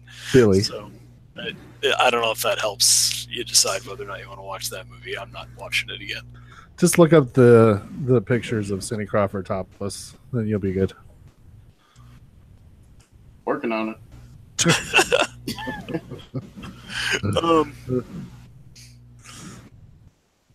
But yeah, getting back to Cobra, like, trying to get us back on track a little bit, 'cause that's my main job in the podcast. I also think that another one of the problems is that, like, yeah, the bad guys are cool and stuff, but they're not developed enough, I guess, is my problem. Like, they look neat and stuff like that, and I'm sorry, I don't know the actor's name that you guys both really like that plays the Brian Thompson, head of the cult there. Yeah, like, he's a inherently intimidating, creepy guy, and he's made a career out of being inherently intimidating and creepy. You know, he's got a great fucking voice too. Yeah, his voice and his face are enough to make a villain. Are they enough to make a villain that runs a cult is the question. Like, if he was a standalone serial killer, yeah, that'd be good enough. I feel like that would have made it better if he was just a standalone serial killer. I think so. I think the cult element wasn't bad. It was just unnecessary, and it was underdeveloped, and so it just added a body count. Is all it really did. I was getting ready to say. I think, but this whole movie, although my opinion might be changed once I find the supercut, it pretty much boils down to it's all a setup for that fight in the Foundry. Yeah, and without the cult, you don't have the cool series of dudes he has to murder. Sure, but is that fight good enough to make a movie around? Yes. I guess is the question. Okay, and this might just be where our opinions in the film differ, because no, it's fine. I don't really have a problem with it. As far as I just don't know that it's worth sitting through this movie to get to that fight. I'd agree with Doug on this one. What the fuck? Like, the fight's good. It's not like we're saying it's bad. It's just if you were to take out the cult stuff and make him just a serial killer and find something else for them to fight, like, I would be perfectly fine with that. Yeah, like, even if this just did end like every other action movie with just the two main characters duking it out on some bridge and one of them has to throw the other one off, and, you know, like, that would have been fine too. He could have been operating out of a factory. I would have been fine with that. Yeah. I don't know. I just I don't know. I'm not gonna try to argue that this movie is as good of an 80s action movie as, say, Commando. Well, no, don't. Like, it's unfair to this film to compare it to Commando. We have to discuss it on its own. But in my thorough love of overly set up deaths in factories that make flames and sparks. Because where else are you going to get your flames and sparks? That's what I'm saying. This is everything I want in like an 80s movie, in the fact that it's all a ridiculous long setup to like a really cool thing, because it is. I don't give a shit what you guys say. The end of this movie in that fucking factory is awesome. Every fucking second of it. Him setting the guy on fire, awesome. All of it. With the fucking match he's been carried around the entire fucking movie for no goddamn reason. You have the right to remain silent. Yeah. And which leads into the best part of the movie, which is where the crazy serial killer guy is like, ha ha ha, you're not going to kill me. You have to arrest me because you're a cop and you follow the law, and that's what you do. And he gets this whole speech in which it's supposed to be that moment of, oh my God, he's right. He's got him. He's a cop. He can't shoot him. He just set a guy on fire for no reason. He could have arrested that guy. He set him on fire. Well, I think a better version of that whole scenario is from Lethal Weapon 2, when he's like, diplomatic immunity. Danny Glover's like, it's been revoked, and then just shoots him in the head. Yo. See, it's better.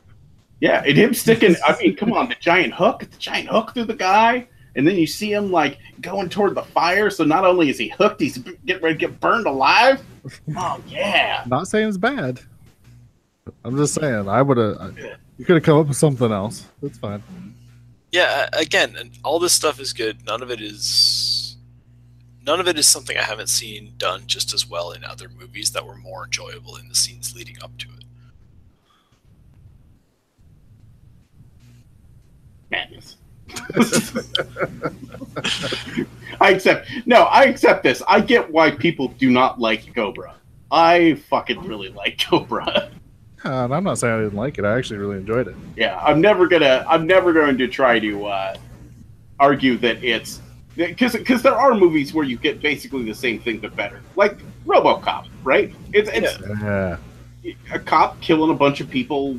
Some of the deaths are way over the fucking top, and you have a cool, crazy bad guy. Awesome. Yeah. But tonally, RoboCop is a satire film, and this one takes itself very seriously and does not set itself up in that way. Yeah, well, that's because it's a canon film.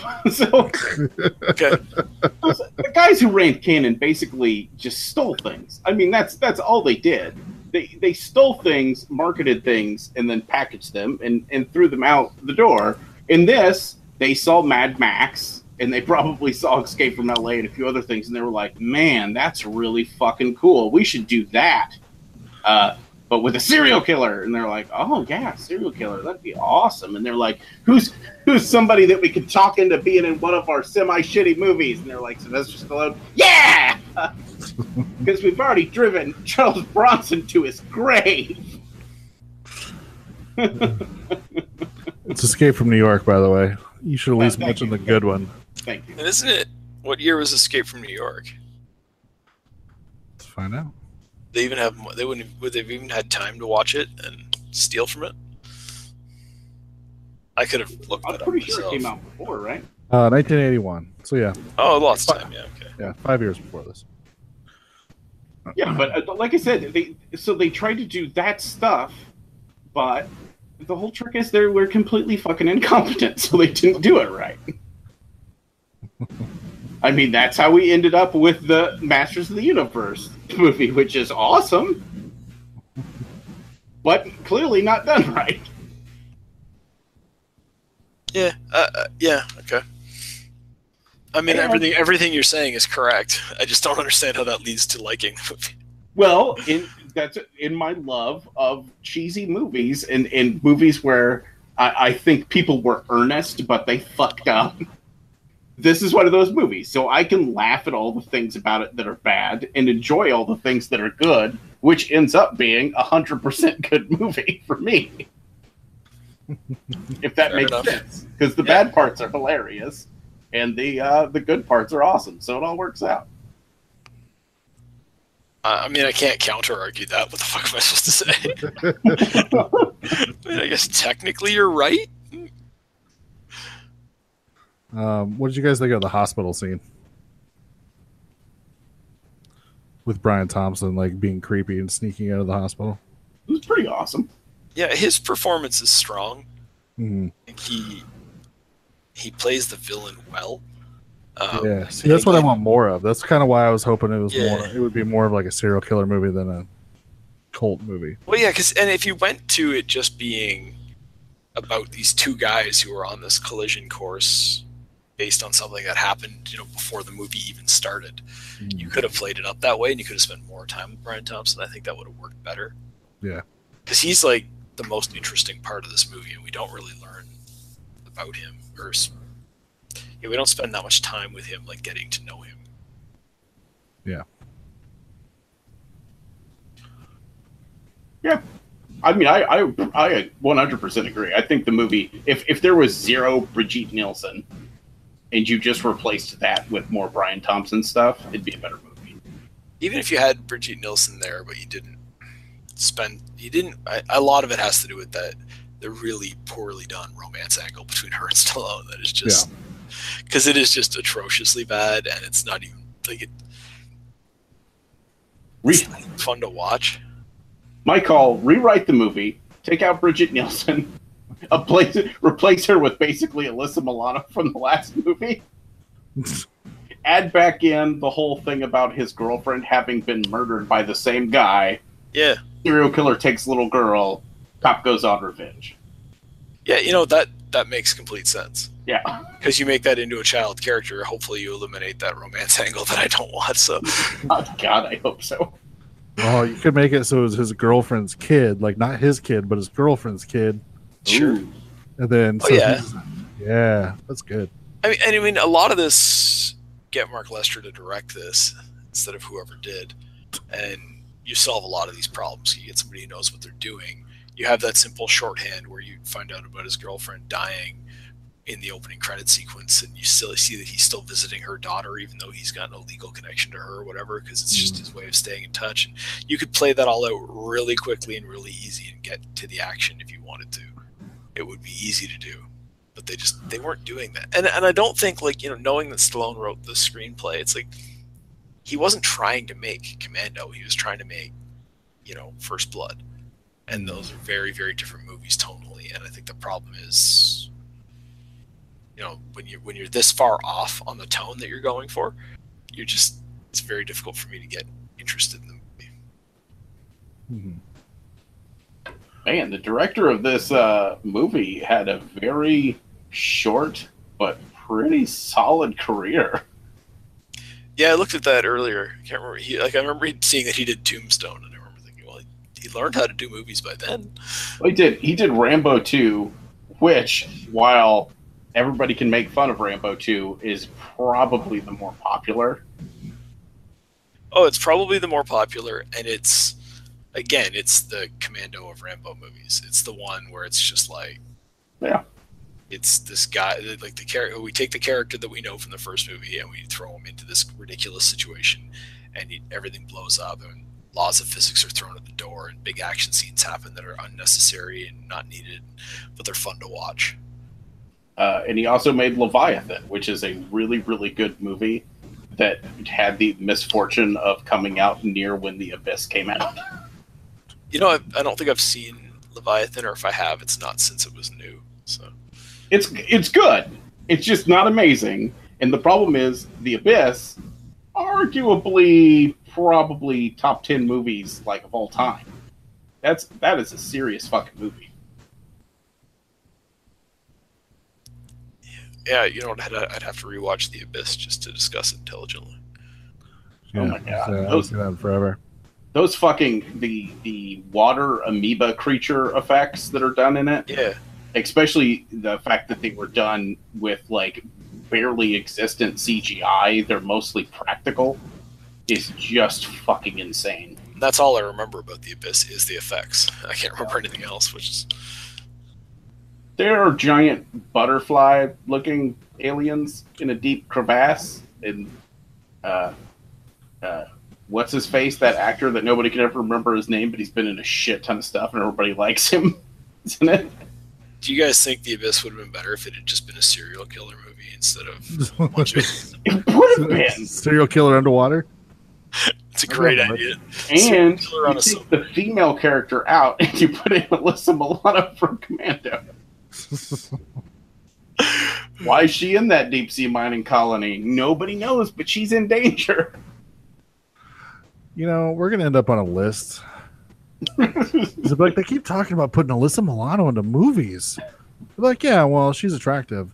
No, Alyssa Milano from Commando. They'd be like, no, that's wrong. It was like, when she was like 10 is when they wanted her to be famous. You know what the best cease and desist letter we could ever possibly get is? Alyssa Milano being like, okay, you guys need to stop talking about me. This has gotten way out of hand. You guys are weird. Stop it. All right. Do we have anything else we want to say about Cobra? I do not see. It's hard to like give a recommendation on this based on like this, where I'm sure people would at least be okay with it, but I don't know if people are going to enjoy it as much as I enjoy it personally. Yeah, I really enjoyed it. I would say don't watch it when you are either have just watched or are about to watch Commando. Yeah, it's not unfair. Yeah, I'm just gonna go ahead and say don't watch Cobra. I just think there's, if you're interested in this kind of movie, there's better ones out there. You can find, it's unfortunate because the villain in this movie is, like, say, played by an actor that just naturally fits that role well. And I can't, I'm trying to think of another example of him as just like a creepy serial killer. And he should be great, and I just don't think they give him an opportunity. Stallone's off his game in this, and then the rest of the movie just doesn't really work. And apparently Stallone was like crazy on set too. So. Yeah, I was gonna say we can close out with some of his antics from on set, because apparently at one point the cinematographer Rick Waite, Stallone was complaining to him that they were falling behind, and that him and his crew needed to work harder. And Waite responded by saying that maybe if Stallone would get his hands off Bridget Nielsen's ass and stop showing off to his bodyguards, maybe they wouldn't have problems with time. That's hilarious. And apparently that jarred Stallone so much, he did not expect somebody to talk to him that way, that he didn't even get mad. He just was like, oh, shit. And then he apparently then did tone down his ego for a couple weeks, but then by the end of the movie was back to just being an ass again. I feel like Stallone as a human being underwent sort of the same arc as Rocky the character. Like he was like nothing. Then when he hits it big, he like lets it get to his head and all that, and then he sort of becomes a rational human being again towards the end. Because by the time like Stallone's making the Expendables movies, he's complaining about other people who were like lazy on set and not being professional and stuff, and you're like, but that was you in the 80s. So IMDb says the Stan Bush song "The Touch" from Transformers the movie was originally written for this film. I don't think I believe that. You got the touch, bang. I believe it, because the soundtrack of this movie is crazy. And like I wrote it off as just, yeah, fine. It's just the way things worked back then. But it's so weird to listen to this like weird pop 80s music in like these dark, serious moments of the film. So apparently for Night Slasher's monologue at the end with Cobra, yeah, Brian Thompson had to do the scene with the script girl because Stallone was off watching a basketball game on TV. What's wrong with that? Oh, come on. You got to be there. You got to be there for your actors. You got to do your off screens. Yeah, I would say that, but Stallone disagrees. Apparently some of the extras and stuff were like forbidden from even talking to Stallone on set, which is funny. All crew and supporting cast members were not allowed to talk to. Stallone said he got the idea for the zombie squad from a real life zombie squad in Belgium, comprised of cops who go out at night and handle crazed criminals on their own terms. Yeah. and that's something he decided needed to be glorified, and that should be brought into North American culture. Yeah, see, nobody was allowed to talk to him, blah, blah, blah. Yeah, that's pretty much it. Yeah. Other than the fact that was his car, the car we all liked. Oh, yes. So he brings his own car into the movie, and then, of course, they would have had to, I don't know if this is correct, but I assume they would have to go out and build replicas of it, because it gets smashed up. They said they built 2 dummy cars that they used for stunts. Yeah.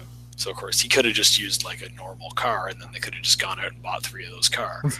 But to feed his ego, they have to use his personal car, and then they have to build 2 more to match it. Which is relatively minor by movie standards, I guess. Yes. But especially back in the 80s when they were just throwing money around like crazy. Plus, like, when you think about how many cars got smashed up back then. And excuse me. Every car was like a specialty car, so I don't know how many General Lees they probably had to build. But Thanks for calling the Midnight Drive-In. No one is here to take your call. For more info, check out the Midnight Drive-In on Twitter at MNDriveInPod or find us on Facebook. If you want to email us, send it to themidnightdrivein@gmail.com. Remember, no outside food and drink. Anyone caught performing sexual acts at the drive-in will immediately be taken to the office. Unspeakable things will be done to you. Thanks for calling. Hey guys, this is Eric in Ann Arbor. I just wanted to follow up with you on the whole issue of Peeps and Snacks. It looks like Brian's outvoted. Down with Peeps, they suck. Also, looks like Noah and I have similar taste in snacks because I also prefer potato chips to Doritos. I'm not sure how either of us should feel about that because Noah has proved he has terrible taste with his movie picks, and I am what Buffalo Bill would refer to as a great big fat person. So it is what it is. Anyway, since he is on my side, I wanted to reward him with some suggestion of some other possible terrible animal attacking movies for you to cover. You could do a show on Night of the Lepus from 1972 starring Janet Leigh and DeForest Kelley, and Prophecy. And to be clear, I'm not talking about The Prophecy in 1995 starring Christopher Walken. I'm talking about Prophecy from 1979 starring Talia Shire and a bear puppet. So, have fun with that. Also, I just wanted to encourage all of you to get to the theater to see A Quiet Place if you have not already. The hype is real. It is an extremely well-made movie in all aspects, and I would be surprised if it doesn't end up being my favorite horror movie of 2018. So go check it out. Love the show. Keep up the great work, guys. Talk to you later. All right, so as you just heard, another voicemail from Eric. Hopefully I remember to put it in this time. Yeah, we hope you just heard. Piece of shit. So everybody says I'm outvoted on Peeps. Well, I don't care. It's just more Peeps for me. Random update. I have confirmed Peeps do exist in Canada. I just still haven't tried one. Interesting. That's I still have no opinion on them whatsoever. And then he recommended some animal attack movies for Noah. Night of the Lepus is fucking amazing, first of all. I've never seen that one, and it's been on my list forever. It's got giant killer rabbits. That's why it's been on my list. Thought that went without say. Yeah. It's a good time. Somehow the other one, Prophecy, had flown under my radar, but as we were all just sitting here and waiting for Doug to finish listening to the voicemail, I looked it up, and the poster art has me sold. It looks like a horrible little bear mutant in like an amniotic sack, and I gotta know. I gotta know what's in there. All right, well, it sounds like I added to the list, because I think we need to see these movies. We will call it the Eric episode. Okay, and then we'll send it to everybody's junk folder. So, for all the listeners out there who don't send in feedback, and maybe you think it's too much work, Eric records those messages, attaches them to an email, sends it to us, then private messages me to tell me to go to the junk folder and take them out and put them into our regular folder so they'll actually get played on the air. Because otherwise, we never know we get them. It's weird because, I mean, he's in our address book in the email account, but for some reason, Gmail's like, nah. It's. I was discussing it with him, and he told me that he tried to email something to himself, and it got sent to the junk folder. He's on a list somewhere. Yeah. I'm like, I don't know who you pissed off at Google, but... So, if I have a certain program pulled up on my computer while we're recording, one of the things it does is it cycles through all of the photos that are in my messengers and stuff. And so I was just sitting here and we were talking, and that chick's butthole from Slut just popped up. I almost choked to death. Hope you all enjoyed that as your cover art for that podcast. Not quite as apparent because it cropped it a little weird, but it's still there. Good times. All right. Well, we do have 3 other emails. First up, Frank says, "Hello, gentlemen, and Noah." 2 exclamation points. Ow. Good observation, Frank. Guys, I love the show. We need to do a video game night again. Yeah, that would be good. He's like, but in the Leprechaun in Space episode, I do agree with Doug and Noah. The Leprechaun was the good guy, and my 11-year-old daughter agrees as well. He was doing his own thing, then assholes show up and mess with him. A sad film, the hero dies. Anywho, when are you guys going to do such classics as Rollerball, not the shitty remake, Buckaroo Banzai, and other drive-in type movies? Love the show. Keep up the great work. Later. Well, Frank, keep listening to this episode. You may get one of your wishes to come true. Yes. No, we'll finally admit that 11-year-old girls understand movies better than him. Listen to what your daughter has to say. Nice. Noah, why don't you talk about the one from Chris? All right. So from Chris, we've got this really shouldn't bother me, but sadly it does. Fulci directed The Beyond, not From Beyond. Stuart Gordon directed From Beyond. Both are fantastic and insane, and together would make a great episode of your wonderful show that I still listen to, Toronto Chris. P.S. Being the nerd that I am, on top of the fact that I live in the town where they recently filmed it. That's a weird sentence with odd punctuation. I started a fake Dairy Maine tourism Instagram account to mess with businesses in Maine who are inadvertently following me. Check it out. And that Instagram is instagram.com/explore Dairy Maine. It's pretty good. I do happen to follow that. Or, sorry, the show follows it using our official Midnight Drive-In Instagram account, the Midnight Drive-In on Instagram. And it's pretty funny because if you happen to be from this area, you recognize that town quickly, but I guess it passes for Dairy Maine if you don't. And yes, I'm sure I did misspoke. I do that a lot. I tend to do the thing where you transpose words. But yes, I did watch the Fulci one. I did not watch the Stuart Gordon one. I watched The Beyond, not From Me. Fair enough. I think that's a reasonable mistake to make. Mm-hmm. And you know I don't like defending you, but I'm still going to. I may not like what you say, but I will stand for your right to say it first. I mostly just want to make sure I'm protected for when I make a similar mistake in the future. And then, weirdly enough, as we were recording, we got another giant email from Brian with an I. And Doug actually volunteered to read that one. Doug did not volunteer to read this. Listening to Eric's email while you guys discussed who was going to have to read it. And, well, here we are.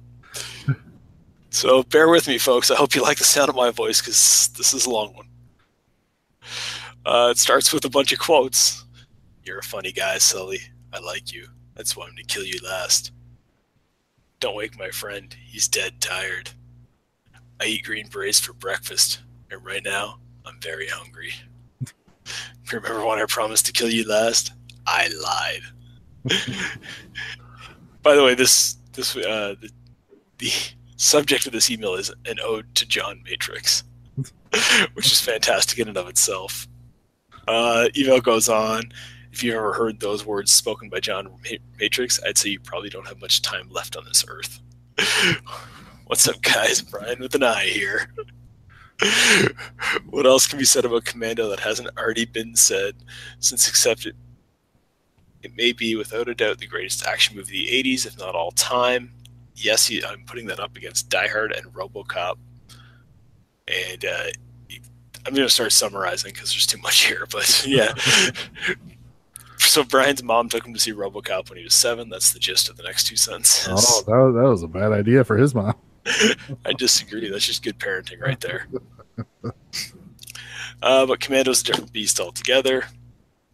It's an upper echelon of films. Don't give a fuck what else is going on. If it's on TV, you have to watch it. End of story. The other night he started watching it. His wife doesn't really like these kinds of movies, but she stopped what she was doing and watched John Matrix beat the living hell out of Bill Duke in a shitty hotel. We just talked about that scene for like a half an hour. Yeah, he calls that the Commando effect, when people just have to stop and watch, even if they don't like this kind of movie. I love that. Oh, he addresses some of the same concerns we did. Does John Matrix jump off of an airplane that's 300 feet in the air and conveniently land in a shallow swamp with no physical damage? Yes, he does. Does John Matrix hotwire a bulldozer, drives into an army surplus store in the middle of a city, mind you, and go and smash and grab for military weapons? Yep, because John Matrix does what he wants to do. Does John Matrix need to reload guns? Fuck no. Does John Matrix kill a generic grease paint, fake mustache wearing foot soldier on that made up island? You bet your sweet ass he does. Best movie ever. All 81 of them, as we've established, actually. Yeah. So here's my segue to another new favorite I've come upon, and it's all thanks to us. Chopping Mall. Fucking awesome. I knew we'd find a way to bring Chopping Mall up. I hope he's going to delve into the alternate universe that I wish existed. Let's see where he goes with this. Just finished all the back episodes of the last Horrorcast, and before you guys did the Chopping Mall commentary, he had to watch it. Rented it on Hoopla? The hell is Hoopla? Oh, wow. I don't know. There's a lot of different services out there now. Anyways, you should be buying the Blu-ray. Oh, he's going to tell us about Hoopla in a minute. I gotta quit questioning this and just keep reading. It literally says I rented it on Hoopla, comma, which I'll tell you about in a minute. Watched it, and the next night watched The Changeling, which he also enjoyed tremendously. Just an amazing film. Then I watched Chopping Mall again. And frankly, I want to watch it again. That's the Chopping Mall effect. It's just that fucking good. But while I'm watching it, I'm thinking, oh, the mall looks so familiar. And yep, it's the mall from Commando. And Doug, I agree with you. I want to see a Killbot Commando movie. Did I already say that in another podcast? I must have. It must have. I was thinking it tonight, and I forgot to bring it up. I just want to live in an alternative universe where Commando doesn't make it out of that mall. I mean, poor little Alyssa Milano gets killed and can never star in all those other movies, but he has to fight the Killbots. I'm down.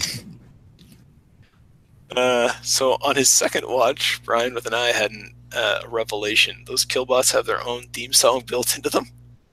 Could be wrong, but whenever they're rolling up on those 20-year-old teenagers, the music would fade in and get louder as they were rolling into frame. Could be wrong, but he thinks they're projectile C4 laser cannons. Yeah, I think that's about right. Then it makes sense that they have their own onboard theme song / death anthem. It never occurred to me that the music in that movie was coming right out of the robots. But it's no less ridiculous or more ridiculous than everything else that happens, so sure. It's true. Why not? right, so here's where he's going to explain this hoopla thing to us. Doesn't know if we know about it. We don't. He says it's pretty neat. It's set up with your local library. You have to make sure your library supports it. If they do, you make an account and download the app on your mobile device. A shitload of movies, TV shows, ebooks, audiobooks, and comics, and albums. You can only take out so many rentals a month. They have some obscure stuff on there. And he saw Anthony D.P. Mann's Dracula and Sherlock Holmes movies are on there, which is interesting. For people who don't know, I used to host a podcast with Anthony, so that's why he's getting brought up. It doesn't know if it's available in Canada. Give it a shot. I am actually going to look into this, and if it is available in Canada, that's one more way to watch movies for free, it sounds. Or even if it's a small fee. Yeah, hoopla. I got to remember that. Anyways, he also has thoughts for a show idea. Everybody has thoughts for show ideas this week, so he's got to fit in. Since we did Commando and Cobra, make it into a battle of the action heroes. And so let's see, he wants to look at 80s action heroes, Rambo, John McClane, John Matrix, and so forth. They have to be human, have a kill count at least into double digits. That's not hard for these guys. We do action heroes named John, Rambo, Matrix, McClane, John Spartan, John Wick, Johnny Utah, John Kruger. Jesus. It is weird how many Johns there are. I know. You guys can get creative. I don't know that we can. Sorry, so long again. Just lots of thoughts. Oh, and one last thing. Here we go. Marshmallow Peeps are okay, but only in moderation. Cadbury cream eggs are the shit. And Cool Ranch Doritos are the greatest chip on earth. Boom. It's just to throw it out there. I fucking loves Reese Fast Break bars. I don't know what those are. They're everything that's bad for you crammed into one delicious candy bar. It does sound good. Take care, guys. Well, you take care too, Brian. You jammed a lot into that email, but most of it was awesome. You were almost off of my nemesis list till right there at the end. No, I'd crossed out the B, the R, and he was about to cross out the I on that nemesis list, and then no, Doritos. Doritos, I think not. And I imagine Noah like Steve Buscemi from Billy Madison. Oh yeah, he's crossing it off and then puts some lipstick on and lays back. Yeah, that's why we record audio and not video, I assume. That and my grotesquely large nipples. All right. Yeah. So, all right. And just when you thought it couldn't get weirder, it got weirder. All right. So, anyways. So we have a new Chopping Mall devotee, which is awesome. It is like my life mission to convince people to watch that movie and to love it. And as soon as you convince them to watch it, they love it. So that should be like our thing. Like we don't ask for donations on this podcast, or we don't like give you like codes to go sign up for websites or anything like that. You know, we don't try to get anything from you. But what we should ask you to do is convince all of your friends to watch and enjoy Chopping Mall. Yeah, that's. And then friend Jim Warnarski on Facebook. Yeah. Tell him we said hi and just ask him to approve Scott's friend request already. It makes Scott so sad. And then when they trust you, show them a Volver.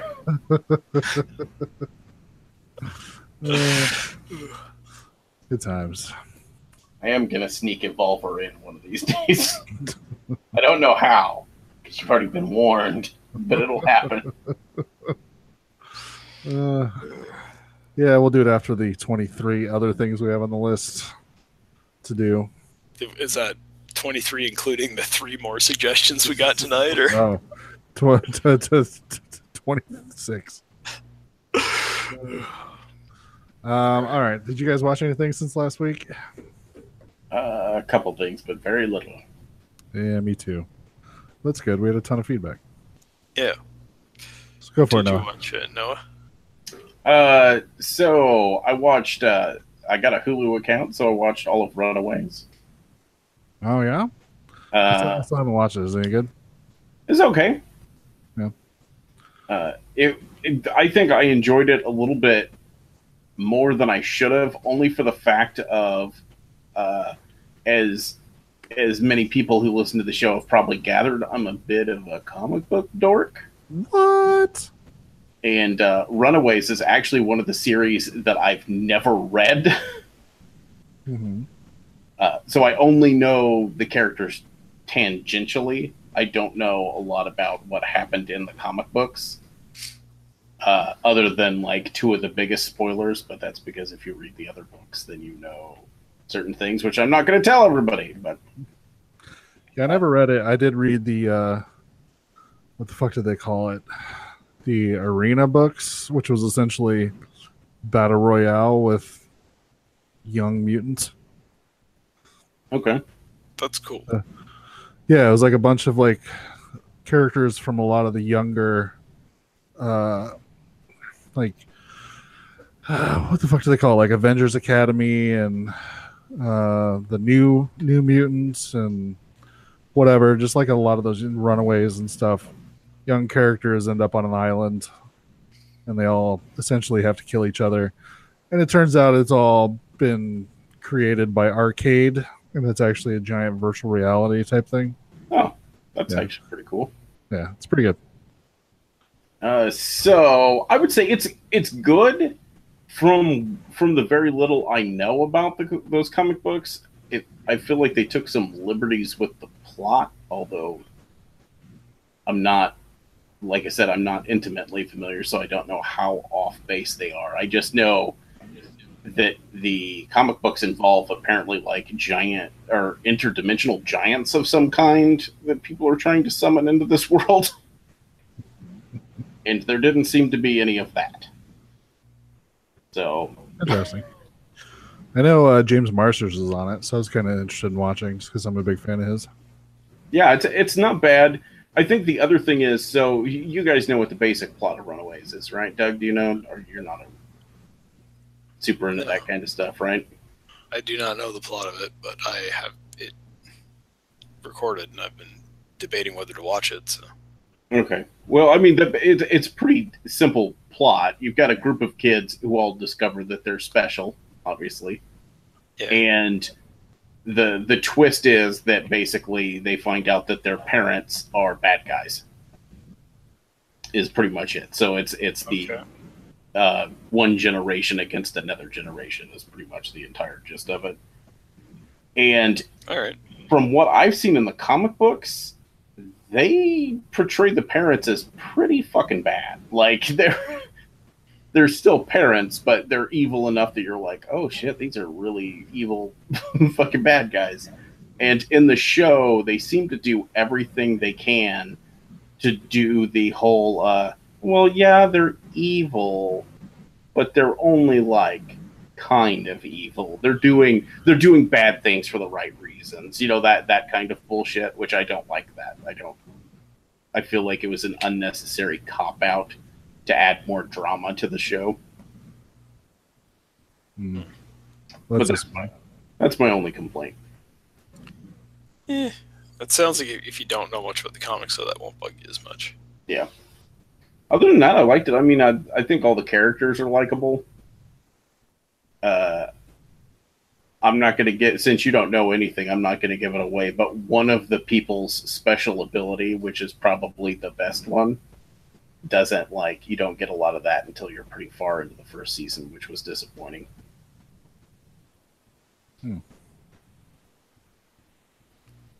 Yeah, it's definitely on my to-watch list. I just need to get around to it. It was good. The end of the first season is not even a cliffhanger. It's one of those weird, like, leaves everything out in the open and completely fucking unresolved.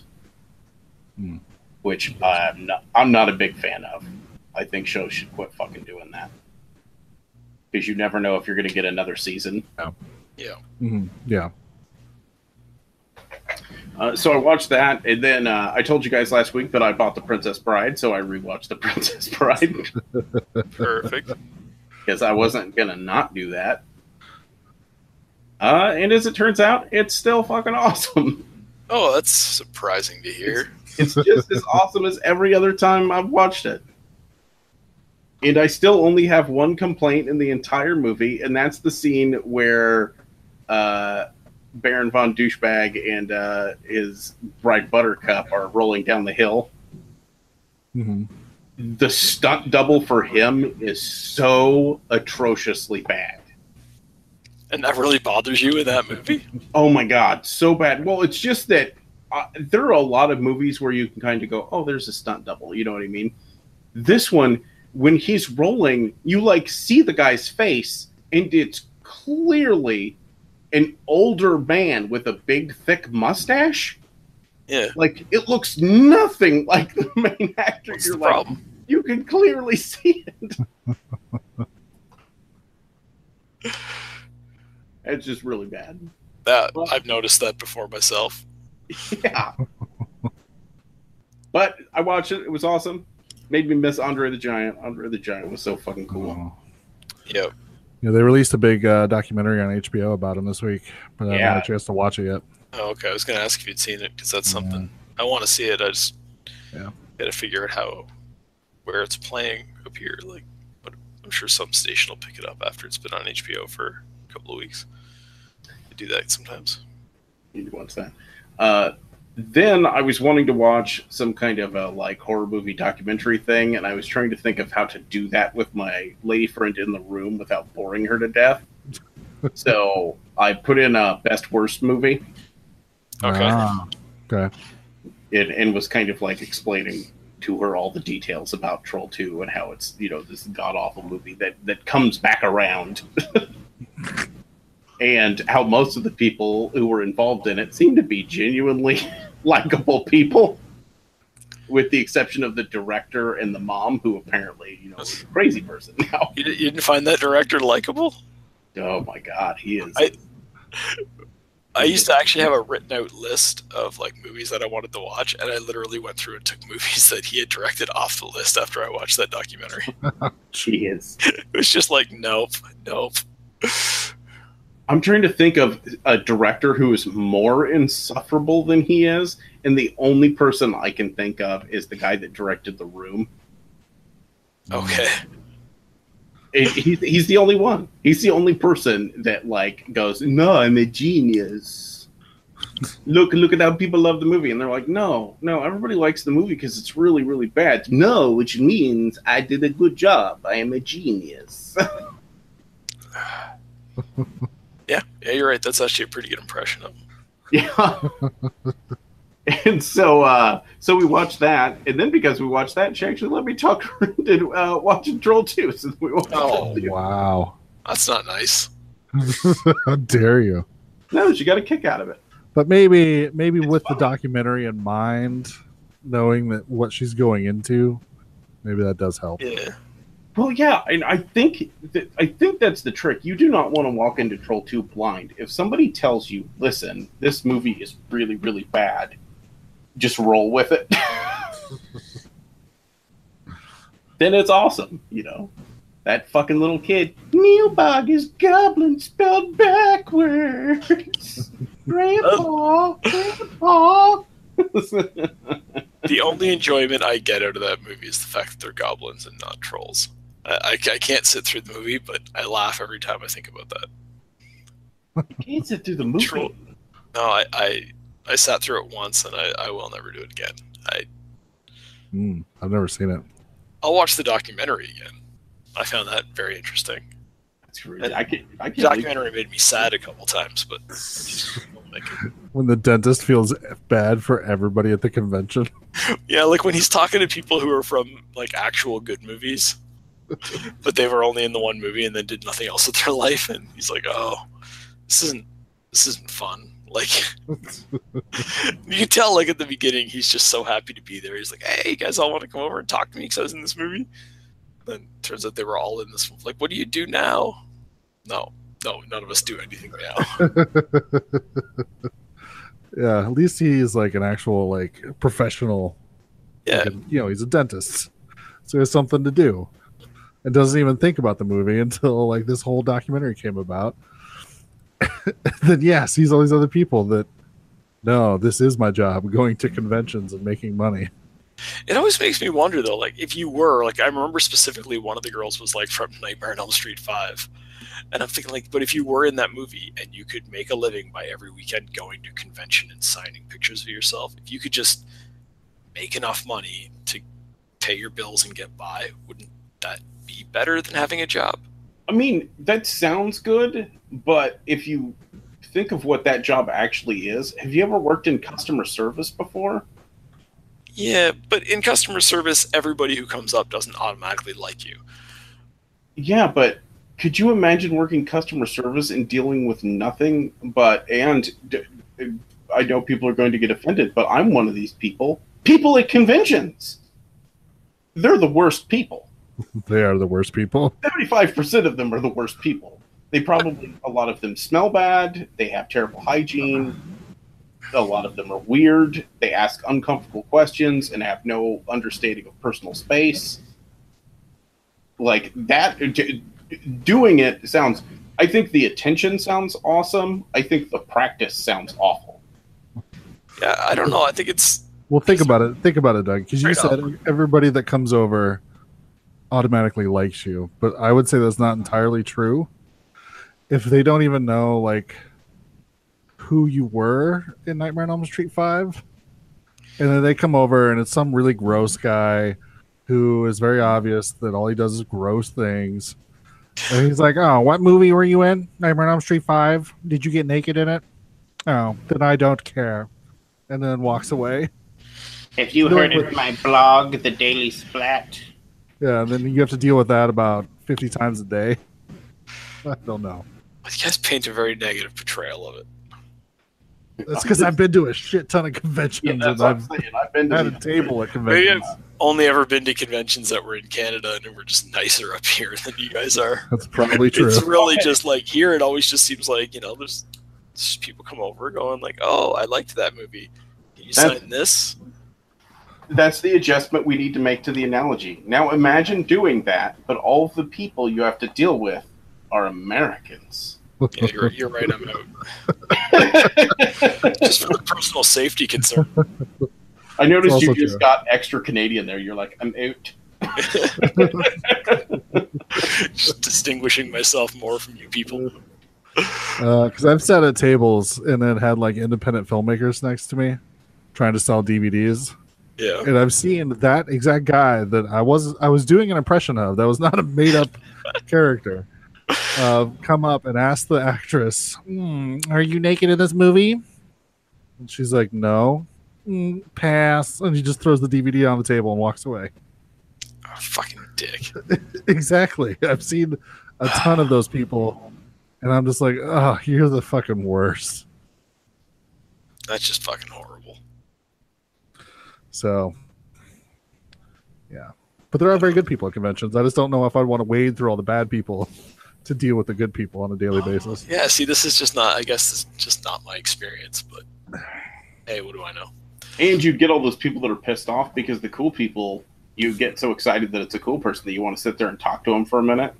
And then the shitty people are waiting in line, and then they're even shittier when they get up because you made them wait so that you could have a genuine conversation with an interesting human being. You know, like the guy behind her with a laundry basket full of shit for her to sign. You're taking up too much time. I need all my stuff signed. And don't personalize it. We're ruining conventions for Doug. I don't know. I'm out of the convention circuit right now. I haven't been to one in a few years anyway, so. I am too, thankfully. I went to one over the summer, and I was like, oh, that's right. I remember I hate most of this stuff. Because me and my buddies have been talking about driving down to one in the States just because it's harder to go to ones up here that are good. Cinema Wasteland is probably the one you would want to go to. Last year, I went to Rock and Shock out by Boston, and it was the first one I've been to in a long time that was truly awesome. Yeah. Well, there you go, Doug. There's your recommendations. I don't want to go to any of those things now. You guys make me sad and turned on me in the whole thing. Just go be one of the cool people who stands in line and just says something nice and gives the person money. It gives them a compliment on something that they were in that's not like super well known. I don't even want to. like when I talked to Amanda Weiss from Nightmare on Elm Street, of course mentioned Nightmare on Elm Street is one of my favorite movies, but then told her I absolutely loved you in Better Off Dead, which I feel since I've said this is getting a little bit more of a recognition, but and she got super excited and talked to me for like another 5 minutes just about Better Off Dead.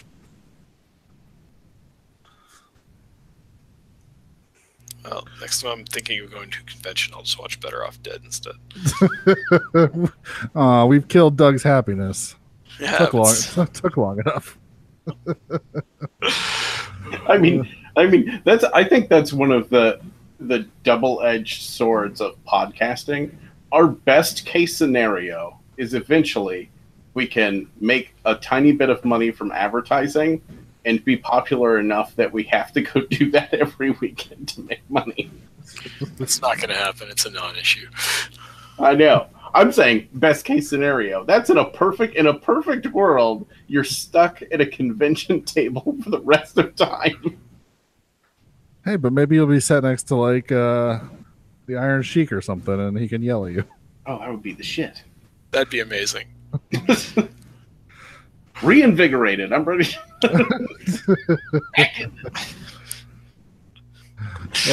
you watch anything else, Noah? I'm continuing my work through of 11. God damn it, I always forget it. The Stephen King JFK one. Oh yeah, 11/22. Yeah.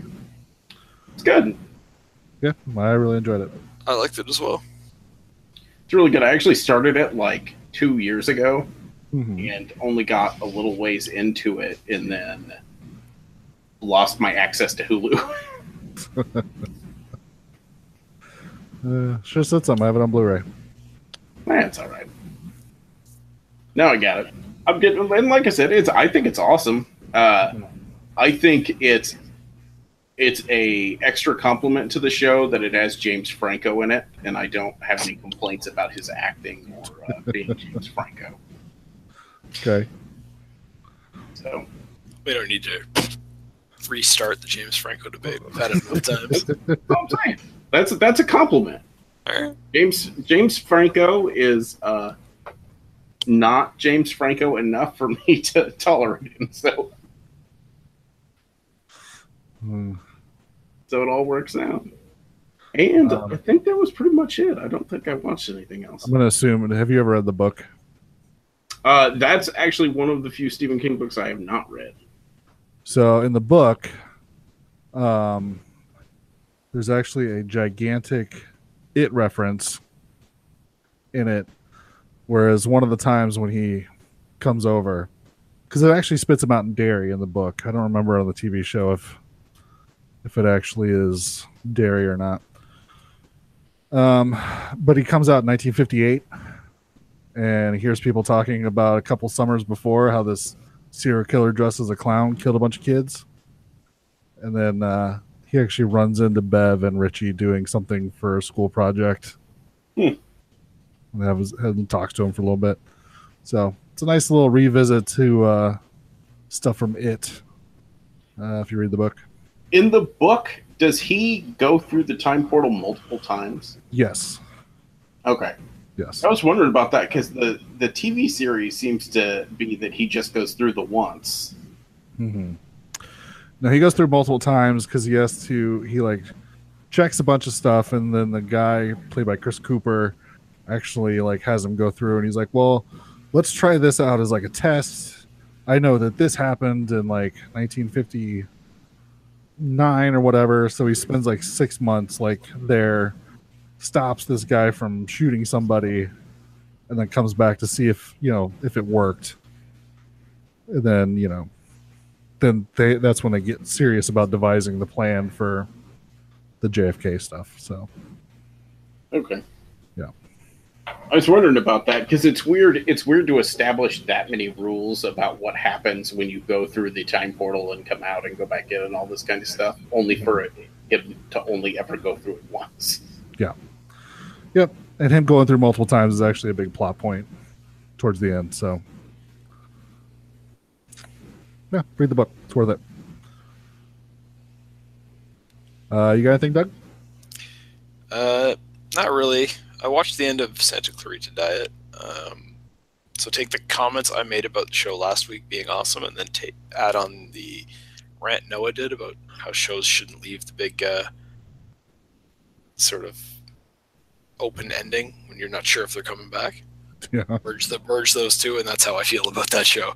So I think I had the same complaint after season 1 as they did the kind of like open ending, and you're like, well, what if you never come back and end this? Or what if it just takes a really long time? So, but it seems to be that TV shows think it's okay to do that now, and none of them care that I think it's not okay. So, I think it's interesting that American TV shows have gone that way, and British TV shows seem to have done the exact opposite. And now seasons are self-contained storylines, which have options to like go into other stuff, but don't need to be resolved. Well, that's how I think it should work. I think your season finale should be a finale, and then you're gonna have storylines that carry over. But overall, I think it should be a finale, and I don't understand why it wouldn't be. So I don't know. That's again, it's just a general complaint I have that happens to apply to this show as well, and that's all I had time to watch, so I had to complain about it. So. Interesting. Yeah, it's still on my list, but yeah. I still recommend the show. I think it's a good watch. It's just a frustration I have. And like I say, it does seem to be the way a lot of shows are going. Yeah. Anything else? No, that's it.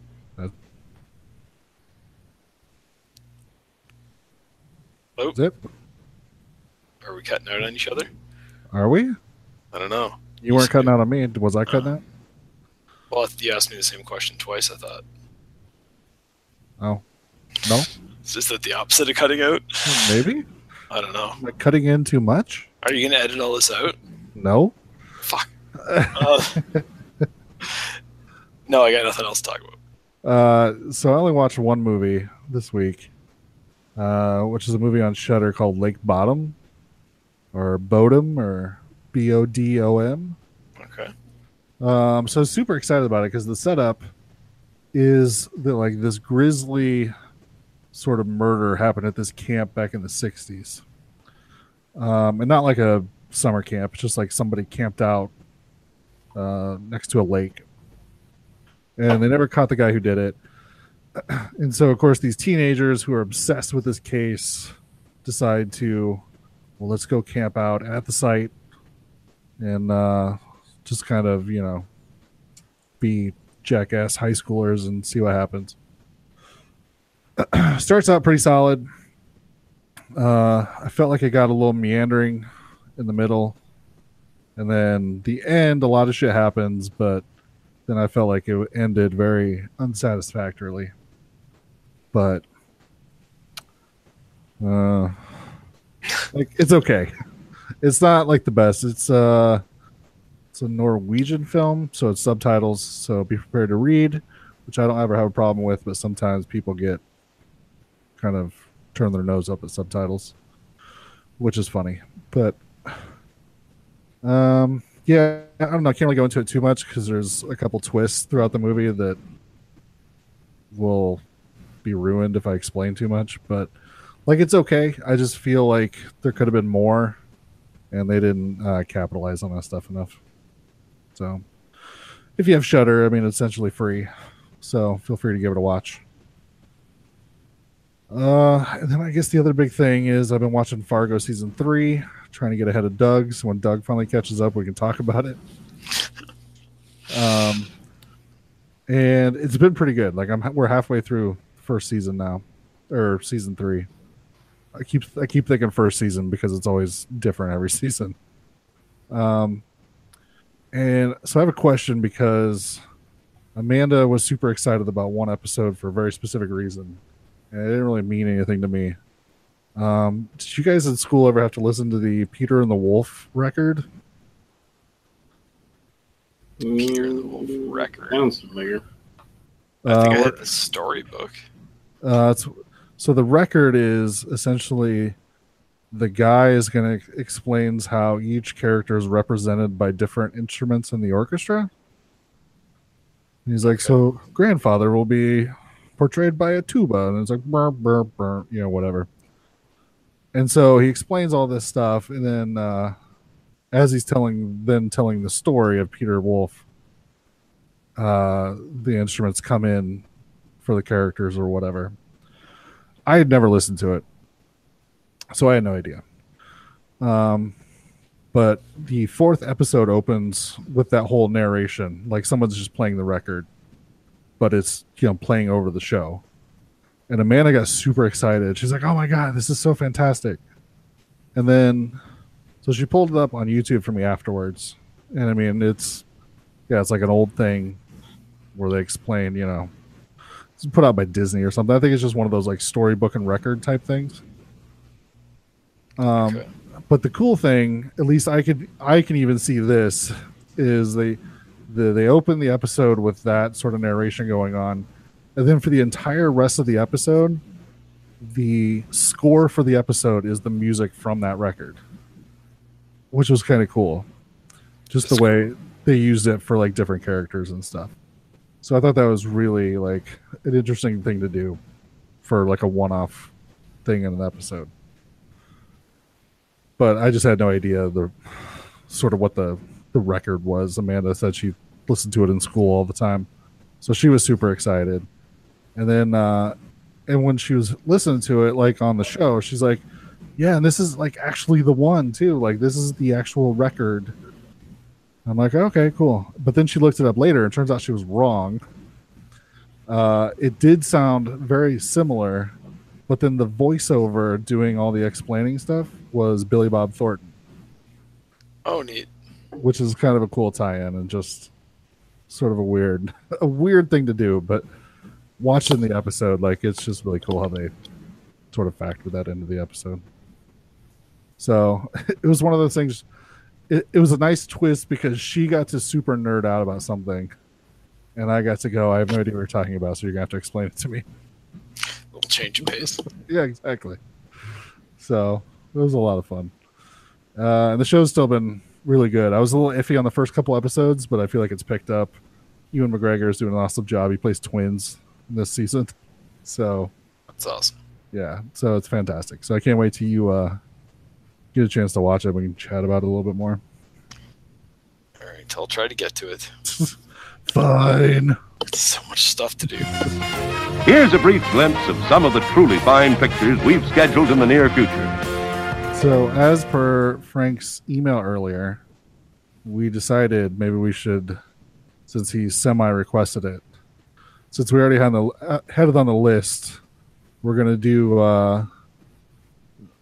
Rollerball, the original James Caan movie, not the 2002 remake. And we're going to team that up with the Roger Corman classic, Death Race 2000. What did you call it, Noah? Like dystopian future? Yeah, dystopian future sports. Fair enough. Yeah. I've never seen either of these, so I'm actually looking forward to next week. Ooh. Could be good. Well, the tie-over is that Sylvester Stallone is in Death Race 2000.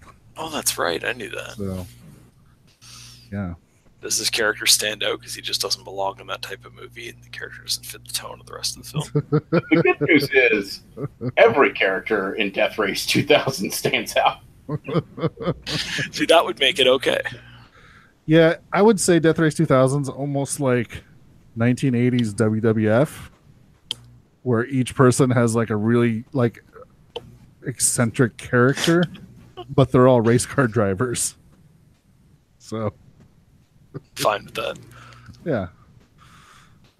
So it's a good time. Yeah. It's sort of where the I don't know, the point system came from, where if you hit like an old lady, you get 20 points or whatever. Really? Yeah. That's where that stems from? That's where that stems from. Yeah. Because it's a cross-country race, and it's just you get points for hitting different people and doing different things or whatever. Yeah, I watched this for the first time a couple years ago, and I was like, that's where that comes from. That makes way more sense. Fantastic. It is a masterpiece in its own weird way. Well, I feel like it is like one of the big movies that Corman's known for. Well, it certainly is. It has a reputation. Yeah. So it's going to be fun. We'll see if we can come up with our own racer nicknames for next episode.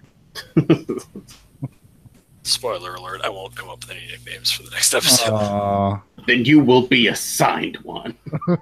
Doug doesn't like to play. I guess I should mention I watched WrestleMania this weekend. Oh, yeah? It was kind of bleh, but I had my nephews over, and they absolutely love wrestling. They're in that prime. Like my oldest nephew is 12, and the younger, like the middle one, is 9, and then the youngest one's like 5. So they're like in the prime like WrestleMania range. Yeah. And they'd never seen like a WrestleMania because they don't have internet. So they live a very sad life. I don't even understand how that would work. Me neither. Sometimes they get to watch. I mean, they watch wrestling on, like my parents have cable and stuff, and so they DVR like Monday Night Raw and SmackDown and stuff for them. But yeah, so they've never actually seen a WrestleMania. This is their first WrestleMania. They've seen other pay-per-views before, but so they were super pumped and had a good time, and it was fun watching them get like super excited over people getting pinned and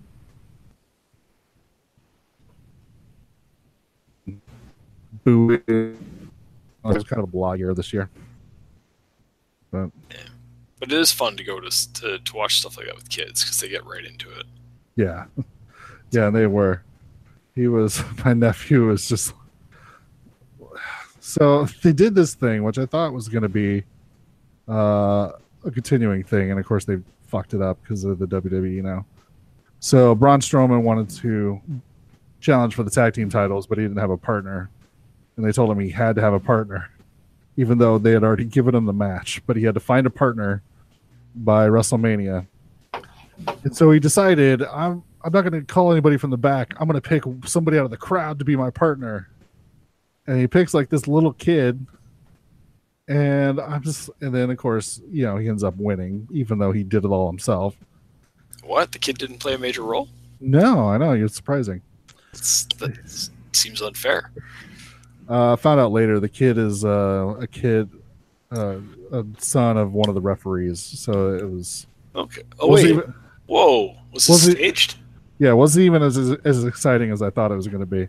Because I thought, like, oh, maybe he's like a Make-A-Wish kid or something. And so I thought, oh, man, he won. So what if now, in order to defend the titles, he has to have a partner? So every time he defends the titles, he picks like a Make-A-Wish kid out of the crowd to come up and be his partner. And I was like, that could be a fun like thing for them to do for like a couple months. I mean, I'm not saying it has to be like a long-term thing, but yeah, it would just be something fun for them to do. And the very next night, they relinquished the titles because Nicholas is still in 4th grade and has to go to school the next day. Wait, the next night they were... Yeah, the very next night on Raw, they relinquished him. Oh, for fuck's sakes. This is why I stopped watching. Just stuff like that. I'm just like, this is bullshit. Like, so you use WrestleMania to set up this big moment, and then the next day you're just like, nah, it's done. Yeah, pretty much. Fuck that. I know. And I think my idea was, like, way better. Oh, yeah. Like... Either that's a Make-A-Wish kid and you bring him on tour and you just have him on Raw every week for a couple of months, or you pick a different kid every week. That'd be so fun. Yeah, exactly. And then like even eventually you could have it where they're like, you can't pick kids anymore, and then he picks some adult out of the crowd, and that adult is like an up and coming wrestler, it turns out. Yeah. Or something like that. Like there's lots of ways you could transition out of it. Yeah. When they fuck have like the kid get pinned one week, that'd be fun. That's how he loses the belts. Yeah. See, there's many ways you can go. And I figured a good, like, 3-month run, like, this would be fun. But no. Fucking terrible. Now I'm picturing a moment where, like, he's getting the crap beat out of him, and this, like, opponents drag him over to the corner and, like, make him tap the kid, and the little kid comes in the ring, and like, they just lay on top of the kid, and he just gets pinned. Well, there was a moment where Strowman was struggling, and so he kind of the kid puts his hand out, so Strowman like reaches over and tags the kid in, and rolls out. And Strowman rolls out of the ring, and the kid jumps in, looks at Cesaro across the ring, and Cesaro's like growling at him, and the kid immediately turns around and tags Strowman back in.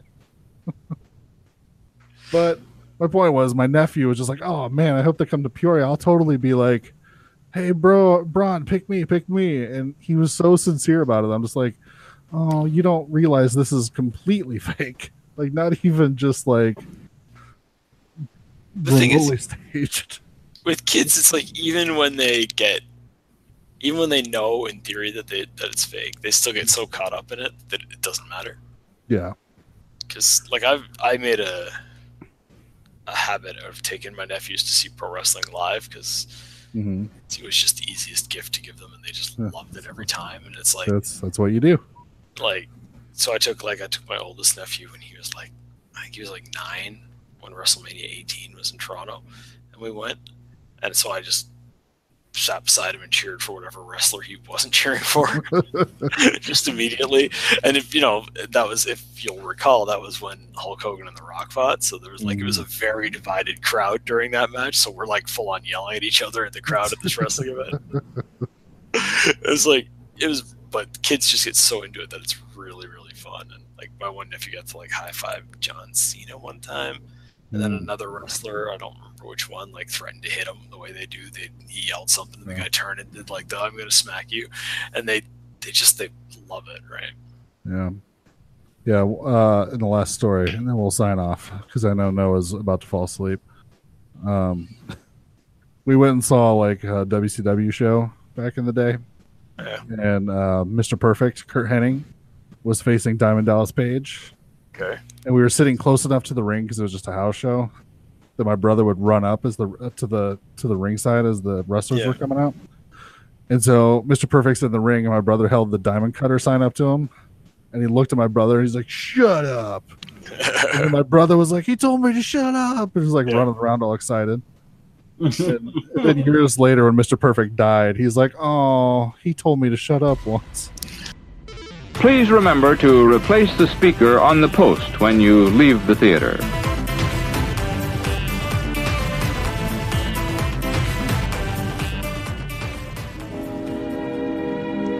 And now, folks, it's time to say goodnight. We sincerely appreciate your patronage and hope we've succeeded in bringing you an enjoyable evening of entertainment. Please drive home carefully and come back again soon. Good night.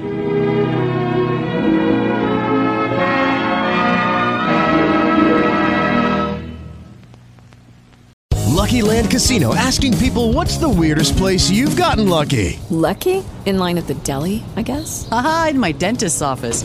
More than once, actually. Do I have to say? Yes, you do. In the car before my kids' PTA meeting. Really? Yes. Excuse me, what's the weirdest place you've gotten lucky? I never win and tell. Well, there you have it. You can get lucky anywhere, playing at LuckyLandSlots.com. Play for free right now. Are you feeling lucky? No purchase necessary. Void where prohibited by law. 18+. Terms and conditions apply. See website for details.